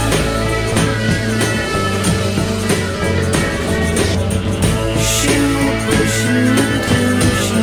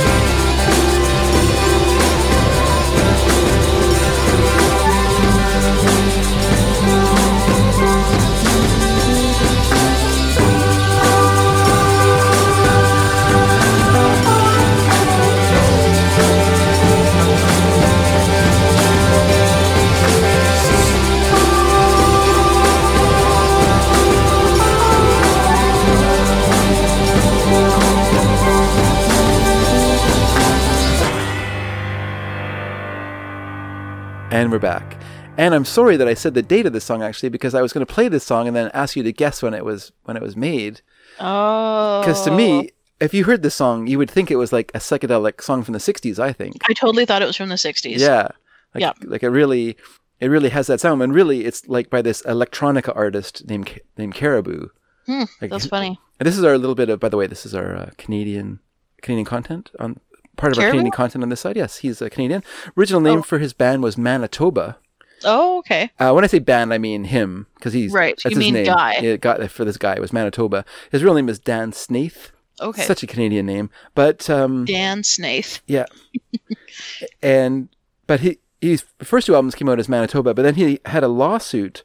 It was a threat From the province of Manitoba. No, For copyright infringement. you would think so, but no, Well, it was not. No, I wouldn't think so, because that's ludicrous. But anyway, sorry, continue. It was not the province of Manitoba that sued him. As much as the province of Manitoba is a very litigious province, and is constantly suing people. Yeah, it's constantly suing its five residents. Boom, Manitoba! What do you think of that? Mary just truth bombed you. Boo! Choo choo choo. No, he was threatened with legal action by this guy named Handsome Dick Manitoba, who was real name Richard Bloom. Okay. But he was the singer in the Dictators, and he threatened him with legal action for performing under the name Manitoba. So, Is Caribou from Manitoba? no, I think he's from Ontario. Is Hanson Dick Manitoba from Manitoba? No, he's from New York. Oh, well then, neither of them have claim over it. No, they don't. So, yeah, this is from his fourth album. And actually, it won Canada's Polaris Prize that year for 2008. Did it? Yeah. Oh, interesting. But I'll tell you one interesting fact about Dan Snaith that you probably don't know, Mary. I probably do not know it. You're right. What is it? He received a doctorate in mathematics Oh, weird. from Imperial College London, which is based in London, England. Yeah. Oh, two- London, England, not London, Ontario. No, not London, Ontario. In 2005, for his work on overconvergent Siegel modular symbols. So there you go. Sounds fake, but He's okay. not only a good musician. Oh, I did not. Oh, sorry. You thought the song was from the 60s. He's not only a good musician, he's also a smart fella. Yeah. But, Mare, Yes. I did forget to ask you in my enthusiasm to talk about Handsome Dick Manitoba. Yeah. What do you think of this song? I kind of zoned out the first 2 times I listened to it. Okay.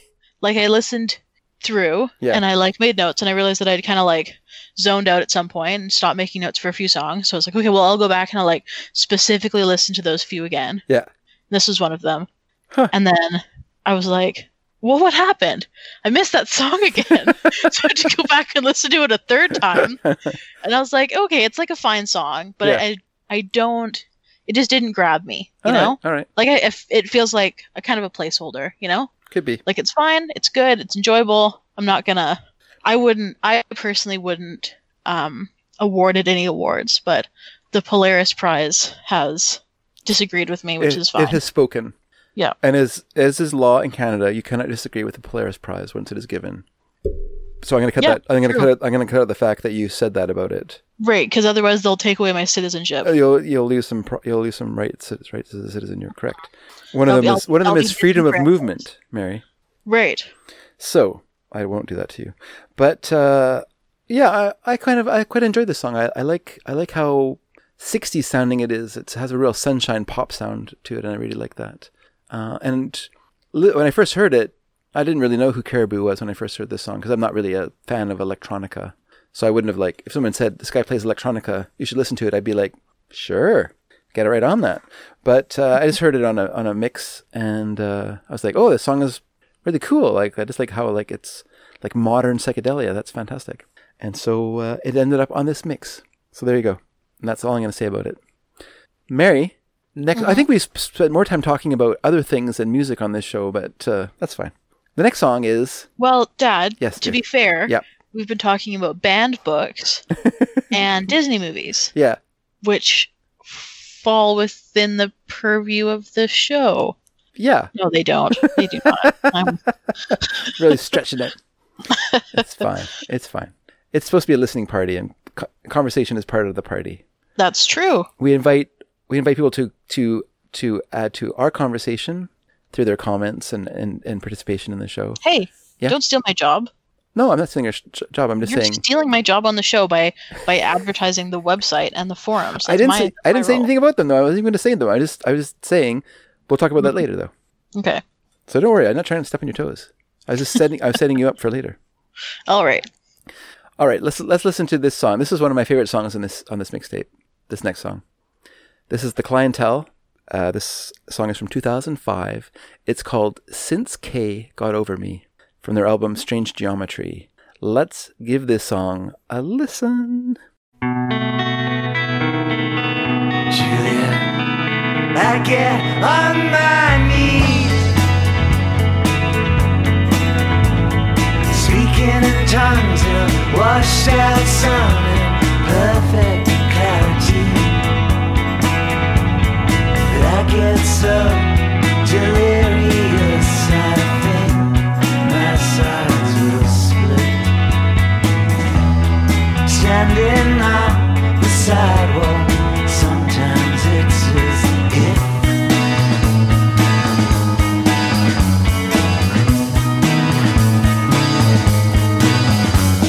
I don't think I'll be happy anyway. Just scratching out my name.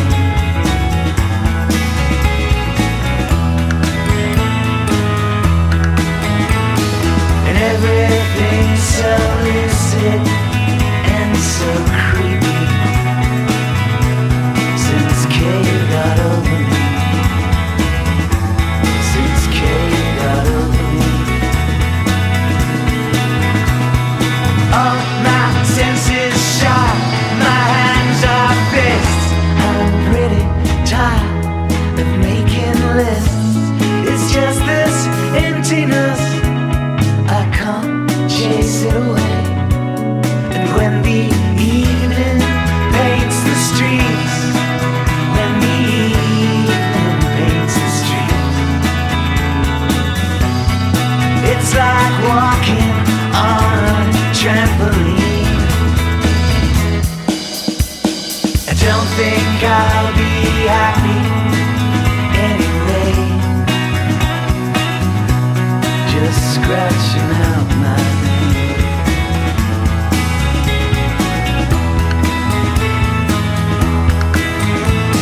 But everything's so vivid and so creepy since Kay got over me. Since Kay got over me. There's a hole inside my skull with warm air blowing in.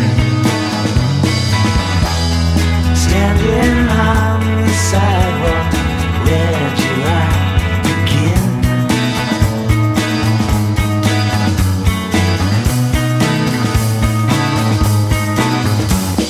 I don't think I'll be happy anymore.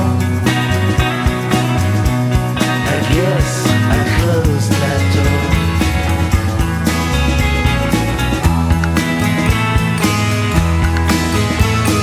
But every night, a strange geometry. Since Kay got over me. Since Kay got over me.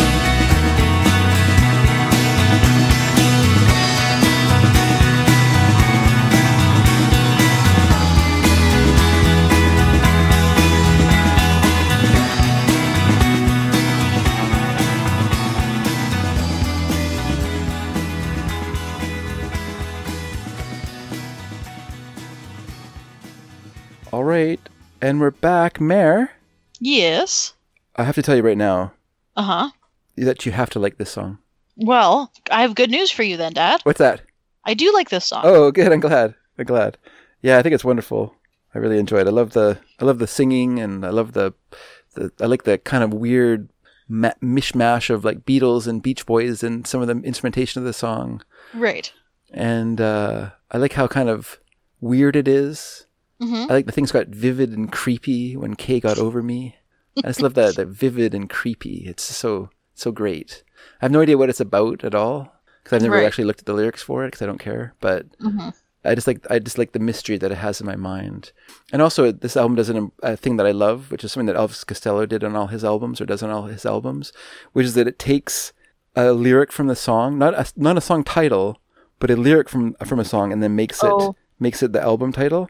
Yes, you 'Cause- do love that. Because this song mentions strange geometry, Oh, okay. and that's the name of this album. And so I love when albums do that, you know. So it's like the fact that, you know, on every Elvis album, then you can Elvis Costello album, you can like listen to the lyrics, and eventually you'll hear him say "This Year's Model," but there's no song called "This Year's Model." It's just from a lyric, and Right. that becomes the album title. I just like that. I think it's fun. It is fun. I think it's fun. So this group is British Mary. Okay. I don't have much to say about them.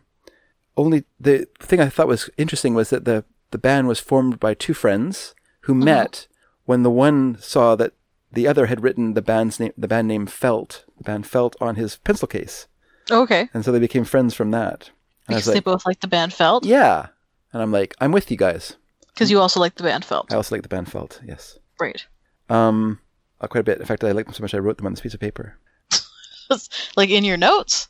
Yeah, I know. As we're talking about them, I just rewrote Felt. Oh, okay. And then, they were initially called the Butterfly Collectors. But then when a different founding member left the group, they broke up for a while, then they came back together and they changed their name to the Clientele. And they're still working today. You like Butterfly That's good. Collectors better? I like Butterfly Collective, yeah. Collectors. It's very... What? Butterfly Collectors. Yeah, that's what I said. Oh, I thought you said collective. Oh, no. Collectors. Okay. No, it's like a very, very, like, 60s sounding name, It is, yeah. Yeah. which is, like, probably what they were going for with it, because that's kind of also... Yeah, they have a bit of that style to them Sound. for sure. Like you can really hear like almost like they just sort of like they really like the song "Sloop John B." I guess because it has that little bit of that little dun dun. You know, from the song. I can't, of course. It just has a bit of that. The instrumentation of that song, like the use of like a glockenspiel or a xylophone or whatever that they use to give a little bit of the chime to it, and just things like that. I think they really kind of draw from that sound in the song, but also it has its own unique individual sound as a band as well. So, which are good things. It's good to draw from the past, but also have your own sound that's new and now. They're still together though. They toured last year. They came to Seattle, and I was thinking about going to see them, but then I changed my mind. Oh, why did you change your mind? I don't know. I kind of like the song a lot, but the rest of their music I'm okay with. Right, I get that. And then I was thinking I would have to stand for like 2 hours in a club and watch a band play kind of slowish songs for 2 hours. Yeah, and it's also like a 2-hour drive to Seattle. And then it's 2 hour drive there at night, and it's after work, and then driving Right. back after the concert. Yeah, You know, it's a lot of that. So I kind of like, meh. Second thought. yeah. And now we can't even go to the States anyway. So. Yeah, we're not allowed to cross the line. Or anyhow. concerts. I know. Or to go to movies across the line in Bellingham. Yeah. Or go to Popeyes in Linden. There's a Popeyes in Abbotsford. Oh, but they don't sell the sandwiches there because they can't sell the sandwiches in Canada. What? No, I think they sell the sandwiches. Nope. Unless Are you sure? Unless they just started. I think they might have just started. But people were This one- complaining before about the fact they didn't sell sandwiches in Canada. Oh, okay, yeah, this Popeyes just opened. I went there once. It was pretty good. Yeah, it's better than Kentucky Fried Chicken. Oh yeah, way better. Way more crunchy. Mm-hmm. I don't know if Kentucky Fried Chicken got worse or if I just evolved in my taste buds because I'm like not a little kid anymore. But Kentucky Fried Chicken is bland and it's not like soggy, but it's not It's not crisp, yeah. crisp. Yeah. Okay, I'm going to say this. They changed the recipe and it's not as tasty. Okay. Also, I'm an adult and but also their chicken got really greasy for a while and awful. yeah. We just had some the other day because Mom wanted some for Mother's Day? Mother's Day, yeah. And I have to say it was better than it used to be. Like it was not as Okay. greasy feeling. Right. Like I made a joke to some friends a little while ago where they were talking about Kentucky Fried Chicken, and I just made a joke and I said, well, you know what their secret recipe is? And they're like, well, I said a bucket of grease with a chicken bone in it. So that's what I feel like you're just eating, like a big bucket of grease. But it was better than that. It was better than that, That's I gotta good. say. But Popeyes Yeah, is better. We haven't had KFC in a while, but Mom really likes it. She does for sure. Okay, let's move on to another song. And I'm going to say that you like this song too, Mary. I'm going to put a preemptive check mark on this right now. Okay, well, you know what that makes me want to say, Dad. I know that it gets your stubborn, stiff-necked persona into a knot, but and it's kind of fun to guess, right? All right, so this is going to be a band with a weird name to me. This is such a strange name. Off-Broadway USA. Isn't it a weird name? It is a weird name. Off-Broadway USA. With their song Stay in Time from 1979. Here we go, everyone.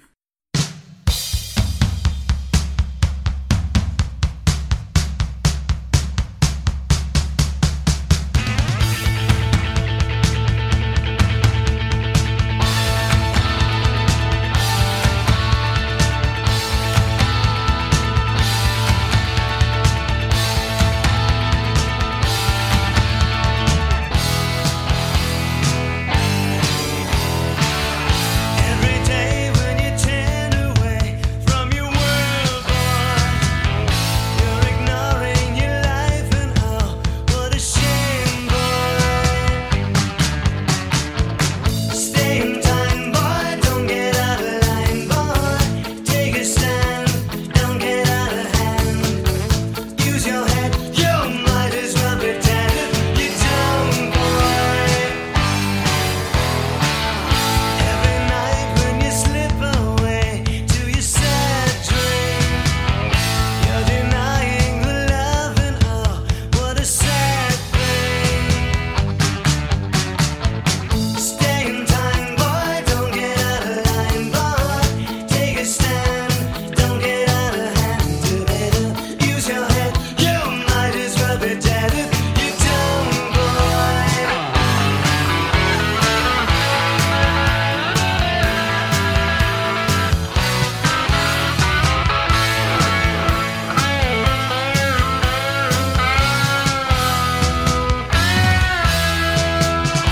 Every day when you turn away from your world, boy, don't you know now you're denying your love? What a shame, boy.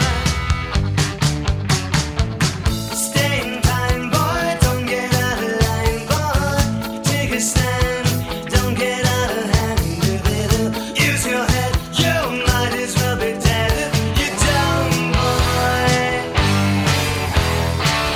Stay in time, don't get out of line. Stay in time, don't get out of line. Stay in time, don't get out of line. Stay in time, don't get out of line. Oh boy, stay in time, don't get out of line. Oh boy, stay in time, don't get out of line. Oh boy, stay in time, don't get out of line. Oh boy, use your head, you might as well be dead, dead.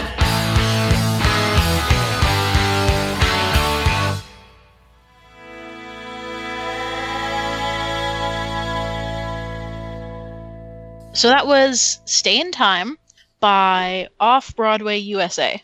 That's right. What do you think of that song, Mare? Okay, so I thought it sounded like a song that has been in a lot of movies. Okay. Like, not in that I recognized it from a movie. Yeah. It just sounded like a song that would be, you know? Mm-hmm. But I thought it was a good song. I Yeah. thought it was fun. And I was going to bed and I had it stuck in my head last night. So, There's a sign of a good song. yes. Yeah, I was singing it at work the other day when I was walking around. Yeah, it's good. So this is what I have to say about this band. You ready? Okay. Formed in Oak Park, Illinois, which is like a suburb on the west side of Chicago, Okay.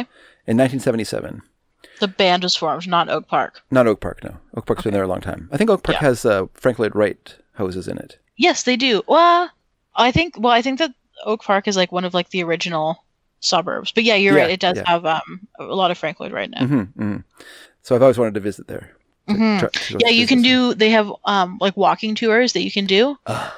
They have like them set up so you can go around and like look at all these houses. Yeah. And then I think that you end at this house that he owned and lived in Okay. and also made. Do they have the synagogue as part of it? Is the synagogue part of the thing in Oak Park? I can't. I think so. Maybe. I know there's like I, the doll house, DAHL Yeah. house, and yeah. I'd love to go. Oh yeah, because there's the temple. That's right. Yeah. It's a Unitarian Universalist. Oh no, he also designed a synagogue as well. Oh, okay. Yeah. Interesting. I didn't know he did a Unitarian one. Yeah. I'd like to go there and make fun of them. The UU? The UUs. I had a friend who was UU. Oh yeah. Huh. It's someone I heard an atheist recommend one time that if you are an atheist and you want to run for office in the United States, declare yourself as a Unitarian. It's the closest thing to being an atheist. Right. So in 1979 they did their album On, which this song Okay. was called Stay in Time was from it. And this song actually reached number 51 on the Billboard Hot 100, Yes. which is pretty yeah. good. Pretty good. Mm-hmm. And then they recorded a less successful follow-up called Quick Turns in 1981, and then they eventually broke up in 1983. They have reformed since then to tour, to do like the nostalgia tours and stuff. But as far as like being a working band of the time, they broke up in 83. But yeah, I think the song is very good. It falls right into how much I fits right into that sound, that kind of how do you describe it? Like not a bloated, kind of rock sound, RAWK sound of the late 70s. It's much more like I just like it because it's a more concise, more like kind of classic rock sound, that power pop sound of that time period. It's very appealing to me. As a kid, I didn't like a lot of stuff that was on the radio, but I love songs like this that had like kind of like an older sound to them. So it stays with me yet to this day, my taste for those songs. Okay, let's move to our ultra penultimate song, Mary. This is The High Speed Scene. In fact, I'm just going to mark a check mark beside this song right now. This is The High Speed Scene. Mm-hmm. In the Know, from their self-titled and only album, The High Speed Scene, which came out in 2005. Here we go, everyone. Back to the start.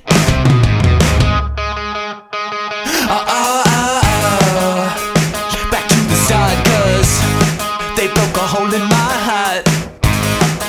These hoes won't ruin my high, 'cause I'm feeling just fine. They like to fake it like they feel the flow. They like to fake it like they feel it, yo. But I just go, I am ahead of my time. Are you in the know? Well, are you in the know? But I just go, the kids are in the know. So break it down for me once more. Make it loud for the dance floor. So funky, so fresh, so fly, we live like junior executives. They like to fake it like they feel the flow. They like to fake it like they feel it, yo. But I just go, the kids are in the know. Are you in the know? Well, are you in the know? But I just go, the kids are in the know. Are you in the know? Well, are you in the know? And I just go, the kids are in the know. The kids are in the know.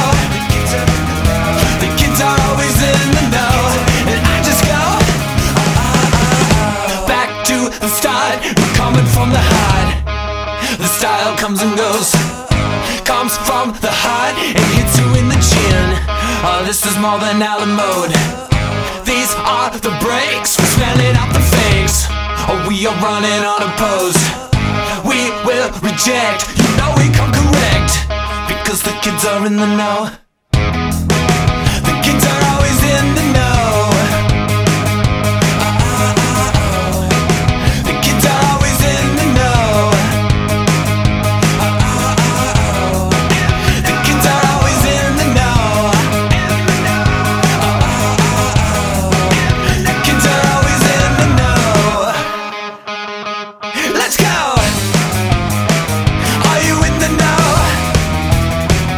Are you in the know? But I just go,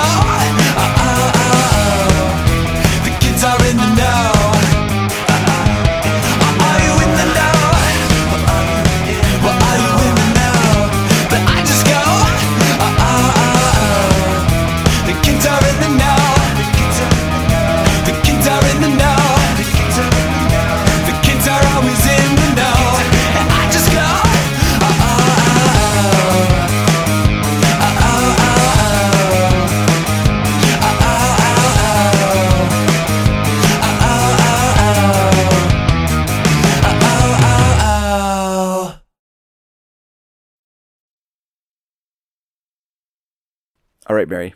Who Yes. on earth could not like this song? I don't know. You know what? I've never met someone who doesn't like this song, and I would not like to meet them. Because they're probably a bummer. Because this Indeed. song is a joy. This song is so much fun. The song is so much fun. And I actually, the first time I heard this song was live. We saw this band open for another band, and I can't even remember what band it was that they opened for. So obviously I wasn't too impressed with that band. Right. But this band has always stuck in my mind for two reasons. One is that they played this song, and it was great. And then after they finished their show, the bass player came out into the audience and he gave out a little cardboard covered EP of 4 songs from their upcoming album that had this song on it. And so that Cool. was so great because I liked it so much in concert. It was so fantastic then to have it on CD to listen to. Yeah, that's a nice little treat. Oh, for sure. But when they played it live, they played it so fast because they were getting a really good response from the audience. Like they were really popular with the crowd. Like they were getting lots of love from us in the audience. And so that really made them so happy that when they played this Yeah. song, they played it so fast. And the bass player said after they finished playing the song on stage, he said, "That is the fastest we've ever played that song." So I could barely keep up. So yeah, it's pretty good. And so it was just 3 people. It was a drummer, the bass player, and then the guitar player, whose name is Max Hart. He's the one who wrote the songs and stuff on the album. And yeah, they were great. And then the other thing that was great was at the time, I wouldn't say I was going through a Jandek phase because I actually don't like his music very much, but I was really interested in the idea, the mythology of Jandek. Do you know who Jandek is, Mare? I do not. So there's this guy. He was from Texas, and he was kind of an outsider artist. Okay. And every year, or maybe twice a year, he put out a new album, and it's just completely unlistenable. It's just a guy strumming an out-of-tune guitar, singing these songs in kind of a tenor, like a kind of a high-pitched, quavering voice, Right. singing these tuneless songs to this out-of-tune guitar. But he would faithfully put out a new album of this every year. And to me, it's virtually unlistenable. But it's so fascinating because he just went by the name Jandek. He would not do interviews. There were no pictures of him that were known of. There were pictures of a guy on the albums. Some of the albums had a picture of a person, but it was unknown if that was Jandek or if he's just using found art or whatever. Often pictures would be like a Polaroid picture of like a 1970s armchair in a living room, and that would be like the album cover. And he would go through phases as well. Like he would go through his furniture inside a house phase for album covers. Then he'd go through his buildings around his neighborhood phase. And then he'd go through images of people phase. But you didn't know if that was him or just people that he might know or whatever. There's no Right. way to know because he did not do interviews.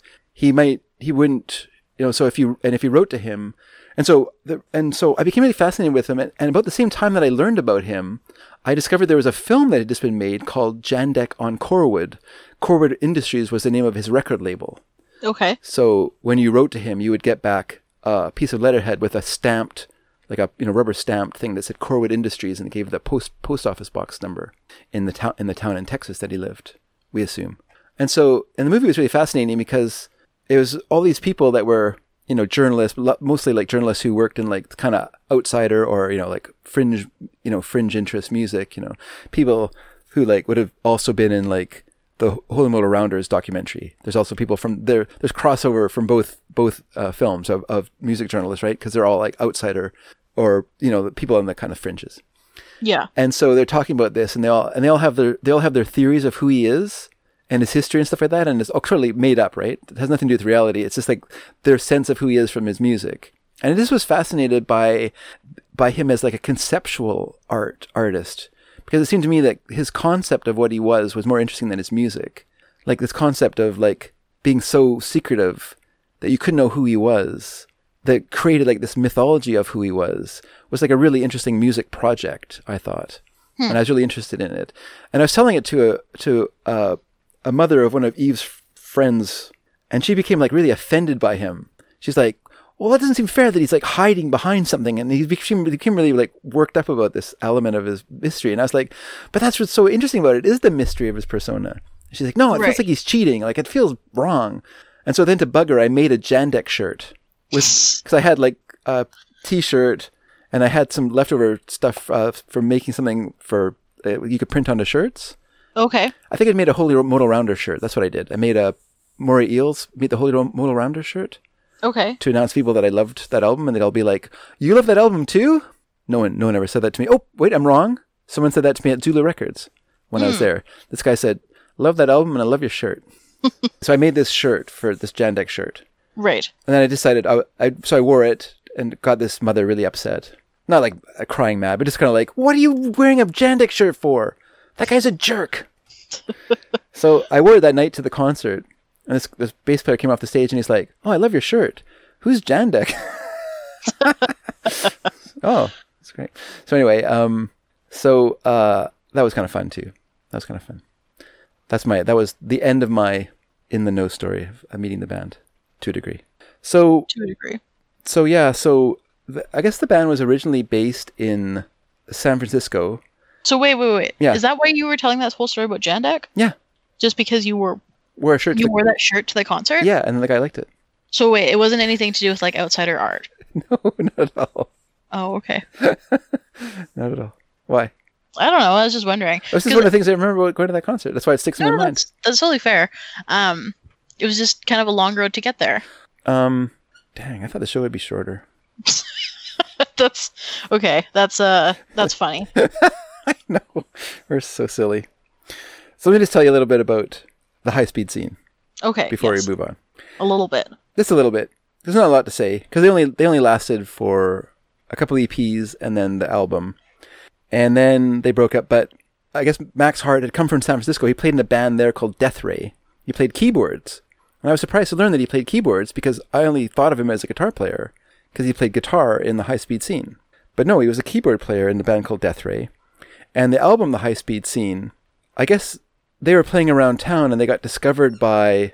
They got recommended by the group Nerd, that at that time, I don't know if they're still active, but which featured Pharrell Williams. And so they got signed to the Neptune. The Neptunes had an imprint for Interscope Records called Star Trek. So they got signed to Star Trek. And so Pharrell Williams is listed as executive producer for this album, whatever that means.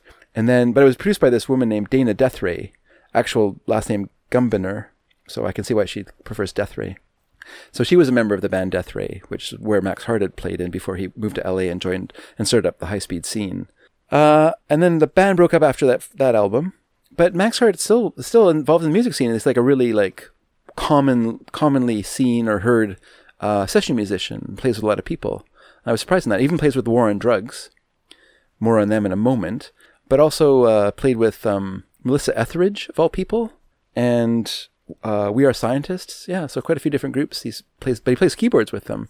I was reading an interview with Melissa Etheridge, and she says, I got this new musician in the group called Max Hart, and that's really opened up our sound. We can play a lot more like Southern soul music and stuff like that because he's a really great keyboard player. And I was like, wow, I only think of him as like a really great guitar player because he'd like zoom through in the know so fast. So yeah, it's interesting. So there you go. That's all I want to say about that group. End of lesson. End of lesson. So we learned about Jandek. Mm-hmm. And if you can find Jandek on Corwood anywhere, I do recommend it as a film. It's a really interesting film. The problem with that movie though is that because it kind of popularized or kind of brought him above ground, he then started touring and revealed who he was. And I was like, mistake. Yeah. Don't do it. Too late. He did it. All right, let's do another song, Mary. This is our second to last song. And it's by one of my favorite groups that we've heard a lot. We hear them quite often. I push them on people because I like them so much. This is No Fun from my personal favorite album of theirs, Snivel. And this song is called Blue Lust. Are you ready, Mary? I am. Well, then I'll start.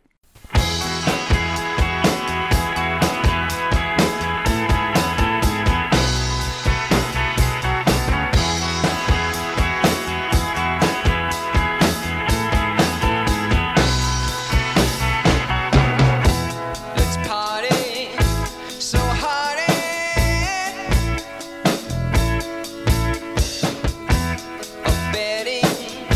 forgetting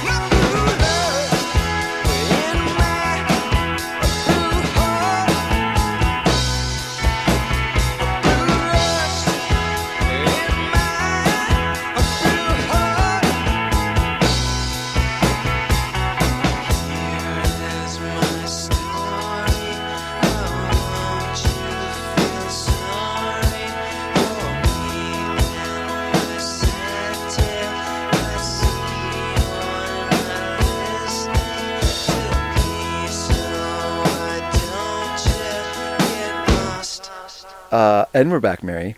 Now, we've played a lot of No Fun on the show, Mary. Yes. And I have to say that you have not always liked it. No.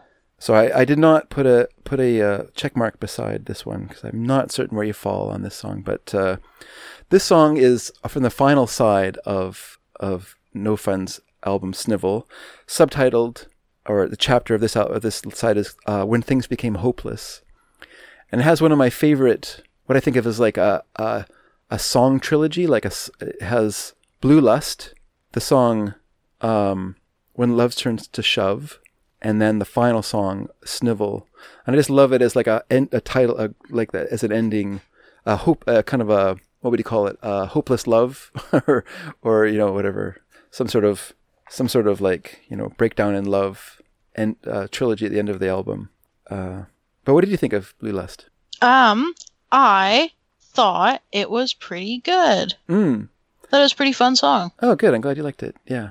Yeah, it's a very, very beautiful song.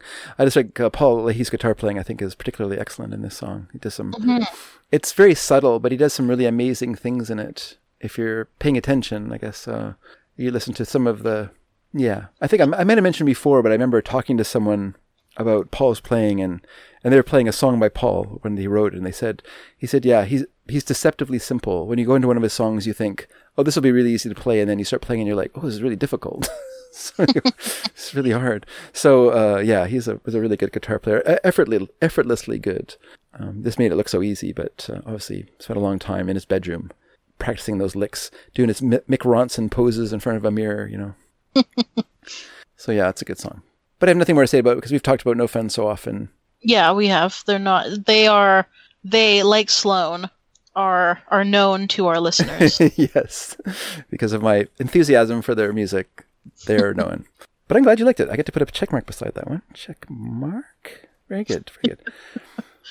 Okay, so we're going to head into our last song, everyone. And our ultimate song. Our ultimate song. This is the ultimate song on mixtape number 1 for Pierce Johnson. This is a band we've already heard, actually, The War on Drugs, from their album Lost in the Dreams from 2004. And this song is called Under the Pressure. But I changed the song. The song is actually called Under the Pressure, edit, end bracket. Oh, you edited it. I edited the song down, yeah. I took about I don't know how long it is on the mixtape. I don't have my mixtape open right now.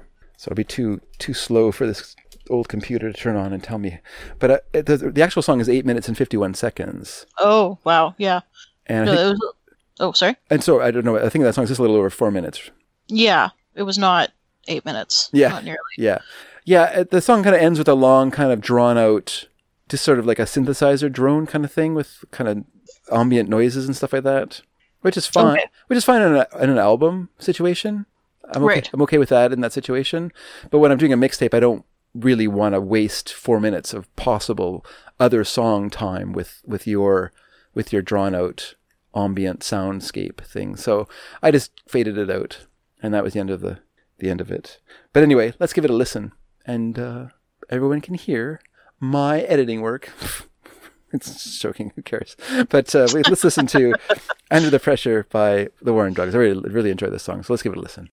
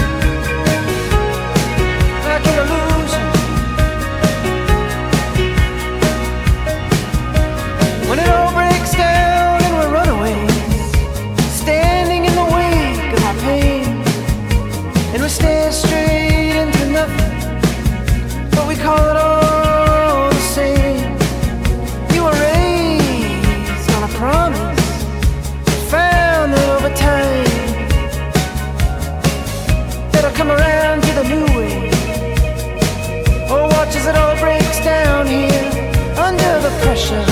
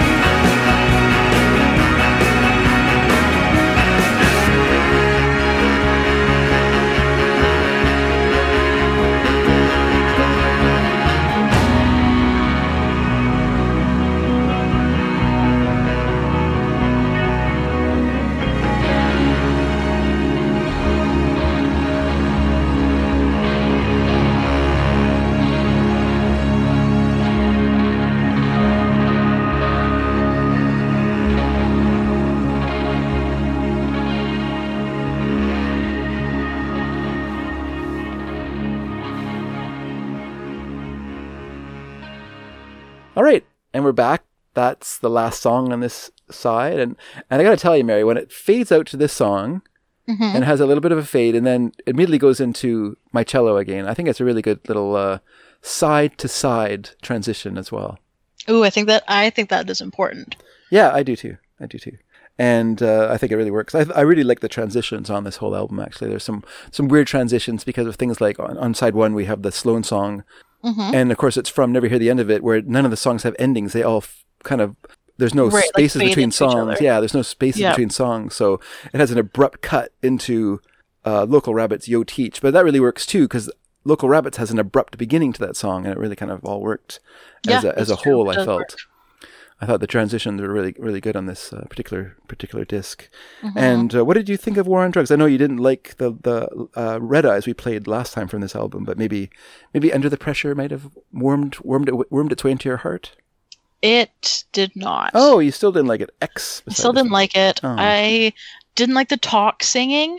Which I do like that a lot. It reminds me a lot of the British band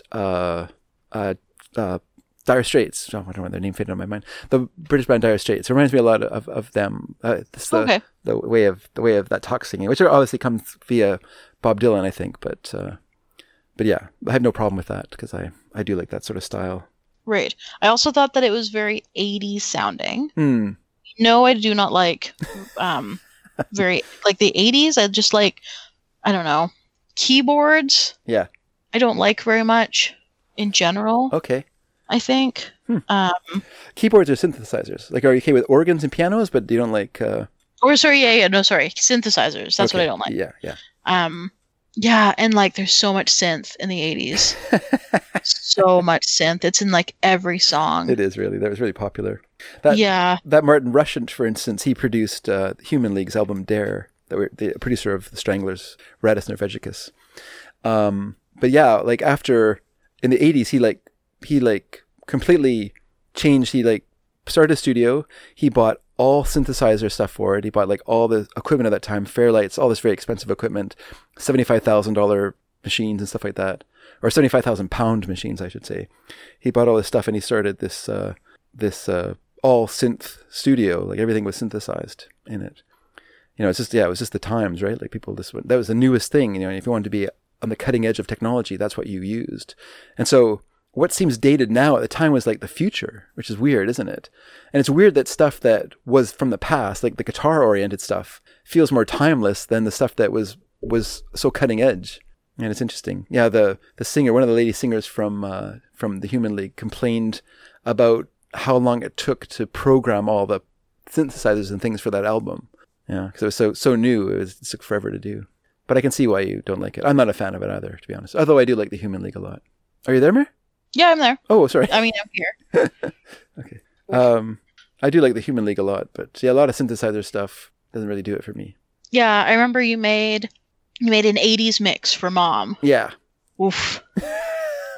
Did not enjoy that. I just wanted something that Mum might like. Sorry? I just wanted something that Mum would like. She often didn't like the mixtapes that I made. Oh.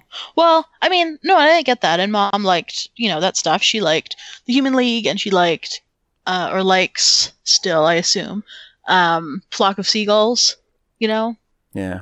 Which, like, I get that, because that's what she, listened to in her, I think she likes slightly cooler stuff than that. Like, she's more like a Echo and the Bunnymen and Smith's fan and stuff like that. Like right. More commercial stuff, I think she was. You had Flock of Seagulls on there, didn't you? I don't remember, no. I don't remember what I had on there. Could be wrong. Yeah, I don't think I would have put Flock of Seagulls on there. No, I'm probably thinking of Echo and the Bunnymen. Yeah. Different sort of thing. Yeah. It was a bit more hipper than... I might have had Fascination on there. Maybe that was on a mix. Oh, no, that was on a mix. That was on a different mix. Yeah, I think you're right. Keep feeling fascination, passion burning, do, do, do, do. You remember it? Yeah, I do, because it was on a mixtape. Yeah. It was. And those mix CD, and those mixes stayed in the Durango all the time. That's all we listened to. I don't think Mom knew how to work the radio in there. No, I think that if she could have, she would have turned it off, but she couldn't. So she's stuck. She was stuck with that. Yeah. Yeah, I know, and I don't think that song is fantastic, personally. Fascination? The Human League. No, I remember it because I've heard it a million times. Oh, yeah, but yeah. It's no. I like it a lot because it's like their version of a Sly and the Family Stone song. Oh, okay. It's totally what it is. Like, right. It has like the basic, like someone going like singing a low part to it and stuff like that. It's great. Mm-hmm. It's a great song. Yeah, it does have a really low part. Yeah. It's just like do. That's right. Keep feeling. Just like they would do that with. They would do that in soul songs too. Like you think of like the Spinners song, "You Just Can't Stop," Games People Play. Where they have the 12:45. Has the bass part in the song. Just part of that style of singing, and they just kind of updated it into the 80s. So it's kind of fun. But anyway, well, I'm sorry that you didn't like Under the Pressure. I think it's a very good song, and I thought it was a really good side closer. Like I say, I thought this side was just like great and just really. I kind of thought you might not like this song, but I love it, and so I think it's a grethe side. I just thought the whole thing was like up, started good and just kept going up. I really enjoyed it. So I'll now stop patting myself in the back. But what did you think overall, Mary? What was your sense of this mixtape? Overall, great. Good. Okay. That's good. That's good. A couple of clunkers, but overall you liked it. Yeah. Cool.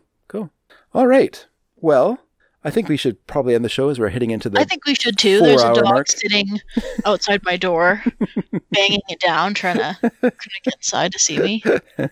So why don't you tell our friends in the audience how they can contact us? They can contact us on our website, sneakydragon.com, on the forums there, as Dad alluded to earlier.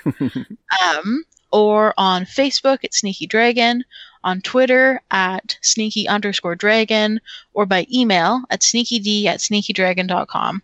On sneakydragon.com, you can also find our mailing address if you would like us to respond to something later rather than now. Yeah. Scout just yipped outside the door. I don't know if you heard it, but she made a very pained yip sound. I did hear She it. went, boop! You did hear it? I heard it. Yeah. Oh, yeah.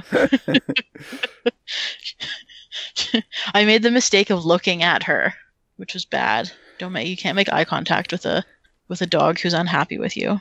Well, don't do that. Okay, Mare.